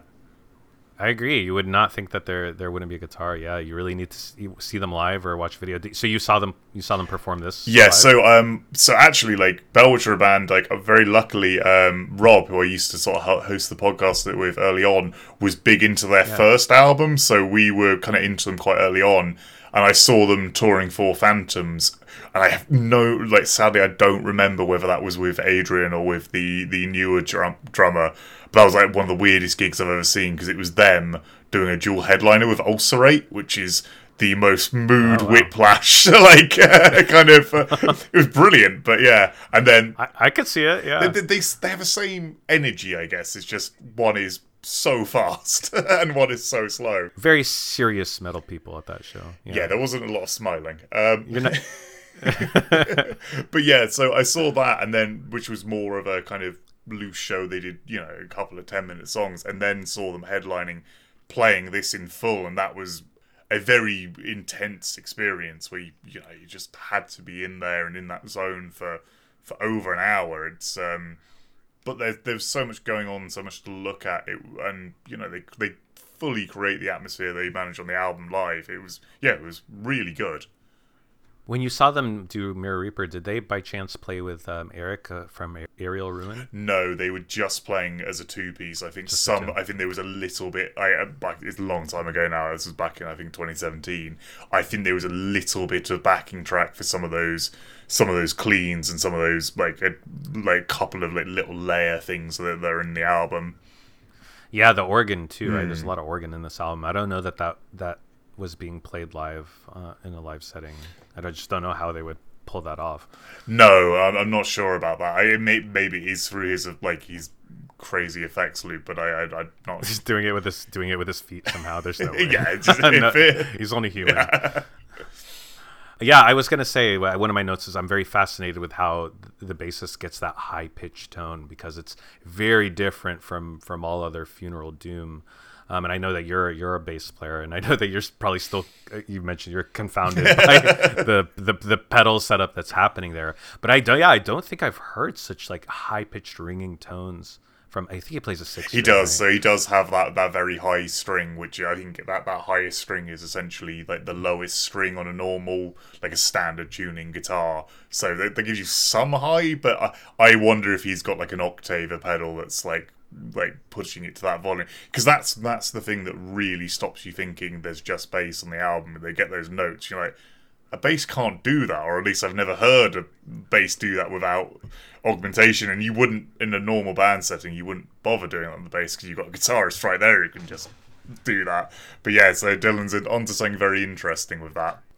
Yeah, it's. I mean, I had it written down that it's very Ghost-like in terms of the tones, especially when it's in parts of this album where it just goes down just to bass, and you just hear a very delicate, very like reverbed out bass. Just those tones are you could tell they're belabored over. This guy must have spent hours and hours and hours trying to arrive at like the perfect tones here. And I know that a quote of the band, like I don't know too much about like the subject material and thematic sort of concept behind the band, but I know that like a big part of that is ghosts and the perception of ghosts in terms of life and death. And I don't know that they go too heavy on explaining that, but just even having that little morsel of information kind of does open up some things from the band sonically. Yeah, I think you're really onto something there. There is a very ethereal nature to this. It all sounds far away and kind of surreal. Like if you listen to this, like really sit down, do nothing else, like in the dark, it is a strange experience. Kind of, even the vocals, particularly the cleans, are quite ghostly and off in the distance in the mix, like, and the screams are not like the Evoken, where it's like this really growly, like in your face sound. They're very low and like deep in the mix and kind of sound a little inhuman, but not in a brutal way. They're just far off and strange, like rumblings from the ether. Absolutely. I saw them one time. They opened up for Sleep on like Sleep's their latest album that they put out a few years ago. So they had a huge tour, and Sleep is like bigger than ever, right? So they're playing this huge place down in Phoenix, like, and Bell Witch was opening, and everybody in the room they looked confused because there's a lot of people there that are just there. They're just there for Sleep, and they're not necessarily into extreme metal. You don't have to be into any kind of extreme metal to be into Sleep, right? Bell Witch, they stole the show. I mean, and I love Sleep. They were louder than Sleep, which is like quite impossible like feat to pull off. I'm pleased that Sleep was okay with this, as the opening band. They were louder than Sleep. They made the whole place just like rumble, and I was just like looking around because I'm like, okay, I love this. I get this. I'm into it. I know that there's other people here who are here to see Bell Witch. There's people who are seeing this for the first time and probably like incredibly like impressed too, but it was just so. They were doing Mirror Reaper, and I don't know if they're doing an even shorter version than the one you were speaking of. seemed like it was maybe about 45 minutes or an hour. But people were, I mean, everyone at the sleep show is stoned. Like, that's just how it goes with sleep. So I wonder how many of them were just being hypnotized by Bell Witch at the time or whatever. But I know that as soon as their set ended, a lot of people just felt super bummed out, including some of my friends who don't really listen to extreme metal, but were there because they like sleep. We're just like, wow, what the fuck was that? God, I need to go home. Yeah, I can't imagine watching that in a setting with people who aren't sort of prepped for it, yeah, every time I've seen them, also as well, it's been on such a small scale, that Ulcerate gig, I think there was 20 people there. It was oh, really? Yeah, it was absolutely dead, whereas same venue for the Mirror Reaper one, and that was packed, absolutely rammed, completely sold out, which was nice. It was really good to see the band sort of getting their dues, and I'm sure Ulcerate returning as well. The difference between them in 2016 and them in 2018 is they're both bands that have really taken off in that time period. And yeah, it was amazing to watch with that crowd, but that was a crowd who fully knew what they were getting into. Yeah, absolutely. I've seen a couple live videos on YouTube of them playing this song with Eric. Oh, nice. Who does the 50-minute mark where kind of the heaviness subsides, and the album really takes on a very different light at this time. Eric is doing the vocals. He's got this clean, falsetto, kind of despondent kind of voice. But it provides a little again, a little the way Evoken does. It's a little bit of hope in what is otherwise a totally despondent, crushing track. This is my favorite part of the whole song, honestly. I think that this part is very it's so emotionally impactful. And if you pull up some YouTube videos where they're playing with Eric live, it's really amazing to watch. And I know that Bell Witch and Aerial Ruin ended up doing another album later on Profound Lore album, which I am ashamed to say, to this day I have not checked it out. I realized that the other day. I was like, fuck, I need to what am I doing? That came out at least 2 or 3 years ago. Yeah, it's been a while. I completely missed it as well at the time. Yeah, it's I would have loved to have seen them with that sort of 3-piece lineup, but they did this very well as a 2-piece as well. That sort of really worked. Yeah, he's a phenomenal bass player. Like what you're saying, what he's doing in a live context is so intricate. It seems like it's flashy because it's a 6-string, and I know the technique obviously takes a tremendous amount of nimbleness and grace and skill and stuff like that. But it's usually when you see a 6-string bass like that, you're expecting some fucking be taking a shred town, and that's just the opposite here. Yeah, it's very, very subtle and restrained. Another little detail I wanted to mention this album, which I've always thought was really nice, is so I think Adrian Guerrera, their old drummer and harsh vocalist, passed away kind of somewhat unexpectedly, at least that's the impression I got. And they had some vocal recordings of stuff he was doing for the upcoming album, and they've managed to, I think they weren't necessarily exactly what is designed for this, but they managed to work them in parts, so he still gets a kind of posthumous guest performance on this, which I thought was a really cool notion, especially say in an album that's so kind of themed around ghosts and that sort of idea. It's just thematically incredible, and a really lovely tribute to have him still sort of be involved in their biggest release. I remember reading that detail a while back and forgot to put that in my notes for this, so I'm super glad you brought that up. Yeah, that adds a whole nother ghostly quality to the album. Yeah, thanks for bringing that up. That's everything I have to say about Mirror Reaper by Bell Witch. I think it's, in terms of the Profound Lore canon, this was just another one that was just a wild success, and I'm glad that the label, it's crazy that such an extreme album can kind of break through to even other subgenres of metal. Yeah, it really is. All right, let's we're gonna listen to just a snippet or two of Mirror Reaper from Bell Witch, and then come back for honorable mentions, and then we'll get out of here.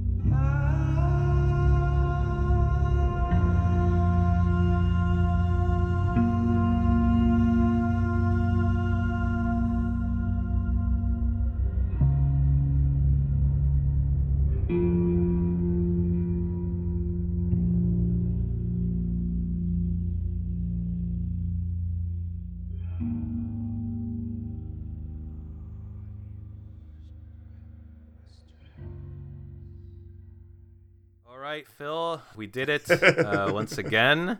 Let's get into honorable mentions really quick. Again, this is so hard to just stop talking about this label, but there's too much good shit. Yeah. We got to start picking labels that are like only like a year old, and we could just like go just run through everything really, really quickly. What were the albums that were hard for you to kind of leave off the list? So the stuff I sort of avoided, and I think people who've listened to my podcast for a while know a few obvious ones. Artificial Brain is an obvious choice. I've talked about them to death, but I think they are truly incredible. And so I took some time away from new music this year and have just got back to it. And that new Artificial Brain album, I've only listened to it twice, but it seems to be rather special. Like the self-titled, that was one that really had trouble avoiding. The others we sort of mentioned a few of them. Ludacra was a big one, and the Dawnbringer album Nucleus is another that like I listen to that album constantly, but again I've covered it to death. I don't know anybody else who talks about that album. Yeah, it's really unknown. Despite the connections, like the guy's all over the place in terms of like he's in Pharaoh, he's played on like Nakmistium albums, like he's got all these connections. But yeah, that project just really flew under the radar. Yeah, I think his name's Chris Black. Chris Black, he's like he's kind of veteran of the Chicago metal scene. Has been like you're saying, been so many bands. That is such a great album, such a unique album. It like shuffles through every single like the whole history of heavy metal in 1 hour. It's insane. Were there any others on your list? I don't know if I think we've more or less spoken about every one of my favorites from Profound Lore. How about yourself? Yeah, I mean I've mentioned Yob, Cobalt, and Ludacra, those 3 albums. I think that the Scar-Sighted by Leviathan is a crazy, twisted, really intense album. So I'm a big fan of that one. An album that you brought this to my attention that I am a really, really big fan of, but I just don't go very deep with this particular artist. Prurient, Frozen Niagara Falls was an album that came out on Profound Lore several years ago. It was actually a really successful album for Profound Lore. I think Pitchfork gave it a Best New Music, and it's not a metal album, it's a noise album. But there's been associations between the lead artist Dominic Furnow and his label, The Hospital Productions. There's just some really highly questionable people, to put it lightly, who are openly into very dog shit like ideologies. So I guess tread where you're comfortable on that one. Really had no idea, but it does sit as being like an album that I do listen to a few times a year, and that I think did mark a big shift in Profound Lore. In terms of the scope of the music that they would release, I think a lot of like dark wave and goth and industrial music really followed like after that Prurient album. So maybe that was a little bit of like a litmus test there. The last album that I'm going to say, this is one that I don't rarely ever see talked about. It's a group called The Angelic Process. The album is called Weighing Souls with Sand, and it is a difficult to explain album. It's almost like a doom metal and shoegaze record that is absolutely has one of the most suffocating atmospheres I've ever listened to on an album. And it's like through like a lot of compression, I think. And this can be a big turnoff for people, but it is a really beautiful, super sad, super miserable album. This is what Profound Lore just excels at for whatever reason. And I think that's my like underrated pick for checking out some other stuff on the album that's kind of like fallen off the wayside. It was one of the earlier releases, but I think that's gonna do it for us. Phil, thank you so much for joining me for this one. I appreciate all of your insights and preparation. Like, I know this was a lot of work. Oh, no, thanks so much for having me. It's a really fun group of albums to cover. And yeah, like, really fun to go through them. And I hope listeners aren't too pissed off at the 8 we picked. And as we stated, this is a hard one to choose from. Yeah, I mean, if you're going into this episode blind, and like, let's say you're not even a metal fan, this is gonna be really challenging. If you know Profound Lore, you're into it, then hopefully this just serves as like a two people's opinions on like what they appreciate from here. So obviously, like, email or contact, but we're both on social media, Phil's Breakfast Metal, Sonic Cloth, if you want to talk to us after this goes live about your favorite Profound Lore releases. Please rate and review and subscribe both to Phil's Breakfast Metal podcast, and do the same for the Sonic Cloth. Maybe you're here as a new listener because the Profound Lore thing lured you in. So hopefully we'll reconvene for another heavy music label episode in the near future. I would really like to make this an ongoing thing if you're down. Yeah, these are great fun. I'd love to do this again. Yeah, I mean, there's plenty of labels out there to choose from. So, and we've talked about a few of them here today, and then I'm sure there's many others that you're into. So thanks so much, Phil. It's always a pleasure catching up with you and talking music. All right, fantastic. Talk to you soon.